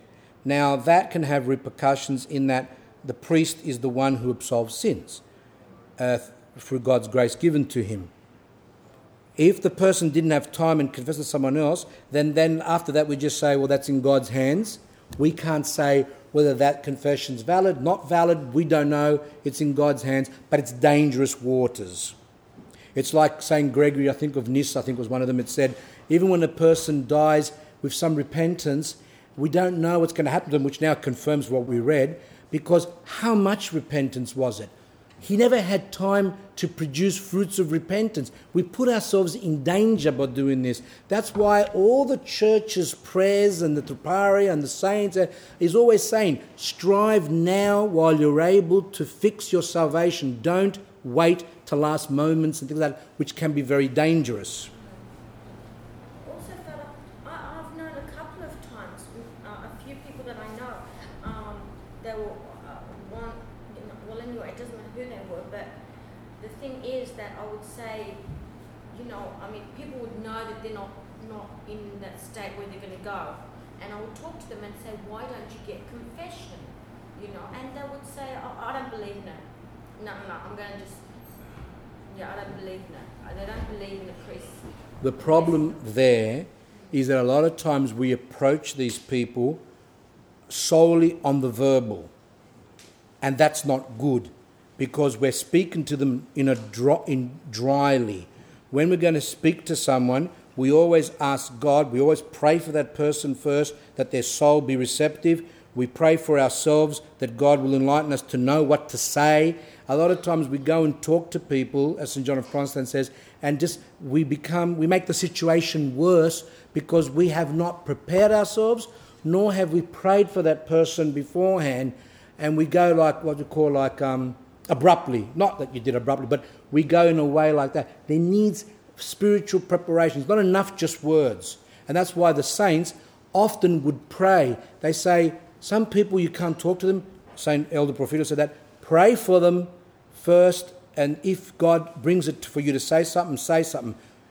like even when I come to the talk now, I don't just come like that. I have to prepare. Prepare what? By preparing the notes. That's the least of the things. Preparation is that we always ask others, and we always have to pray that God give the enlightenment to speak, but also give the grace to the people who are listening to accept what's being said. So when I say it, I speak from experience. If I came here with no prayer, if I didn't pray for people or for myself and came here, it would be what's called in Greek a salata. It would be like a complete mess. And that's what we do with people. We just go like that and speak to them. And people go, what do you... it's like we're Bible bashers or we're causing trouble to their souls. We've got to be very careful. We need prayer before and after, etc. Everything is done with prayer, God's blessing, and then we proceed on with what we have to do. Is that it? Nothing else? Okay. Through the prayers of our Holy Fathers, Lord Jesus Christ, our God, have mercy and save us. Amen. Holy God, holy mighty, holy immortal, have mercy on us. Holy God, holy mighty, holy immortal, have mercy on us. Holy God, holy mighty, holy immortal, have mercy on us. Blessed art thou, O Lord, teach me thy statutes.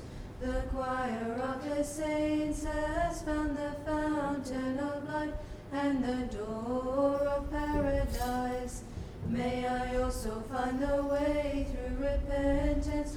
I am the sheep that was lost. Call me up to thee, O Saviour, and save me. Blessed art thou, O Lord, teach me thy statutes.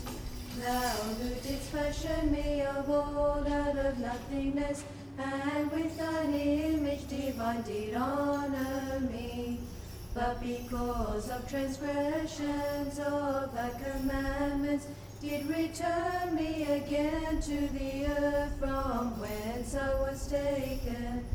Lead me back to be refashioned into that ancient beauty of thy likeness. Blessed art thou, O Lord, teach me thy statutes. I am the image of thine unutterable glory. Though I bear the scars of my stumblings, have compassion upon me, the work of thy hands, O sovereign Lord, and cleanse me through thy loving kindness, and the homeland of my heart's desire bestow on me, by making me a citizen of paradise. Blessed art thou, O Lord, teach me thy statutes. Give rest, O God, to the souls of thy servants, and appoint for them a place in paradise, where the choirs of the saints, O Lord, and the just will shine forth like stars.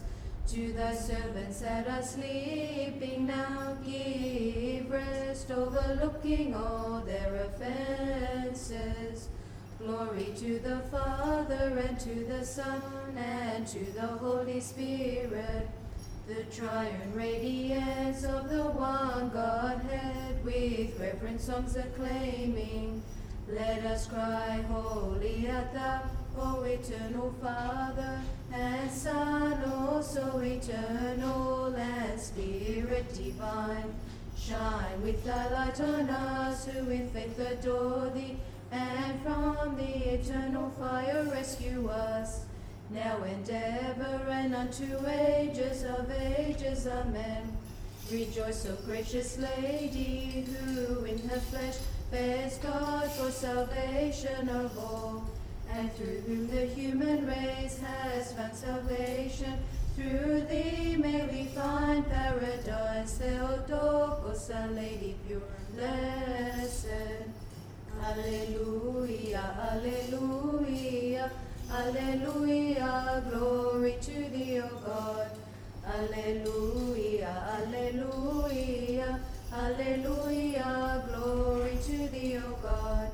Alleluia, alleluia.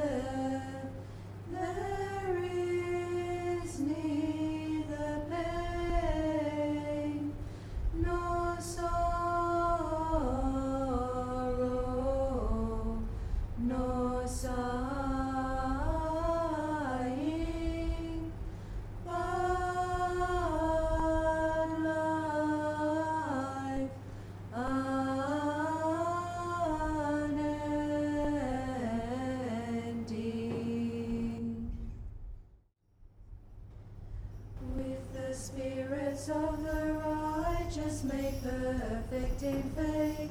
Give rest, O Lord, to the souls of thy servants, and preserve them in that life of blessedness that is lived with thee, O friend of man. In the place of thy rest, O Lord, where all thy saints repose, give rest also to the souls of thy servants, for thou alone art immortal. Glory to the Father, and to the Son, and to the Holy Spirit.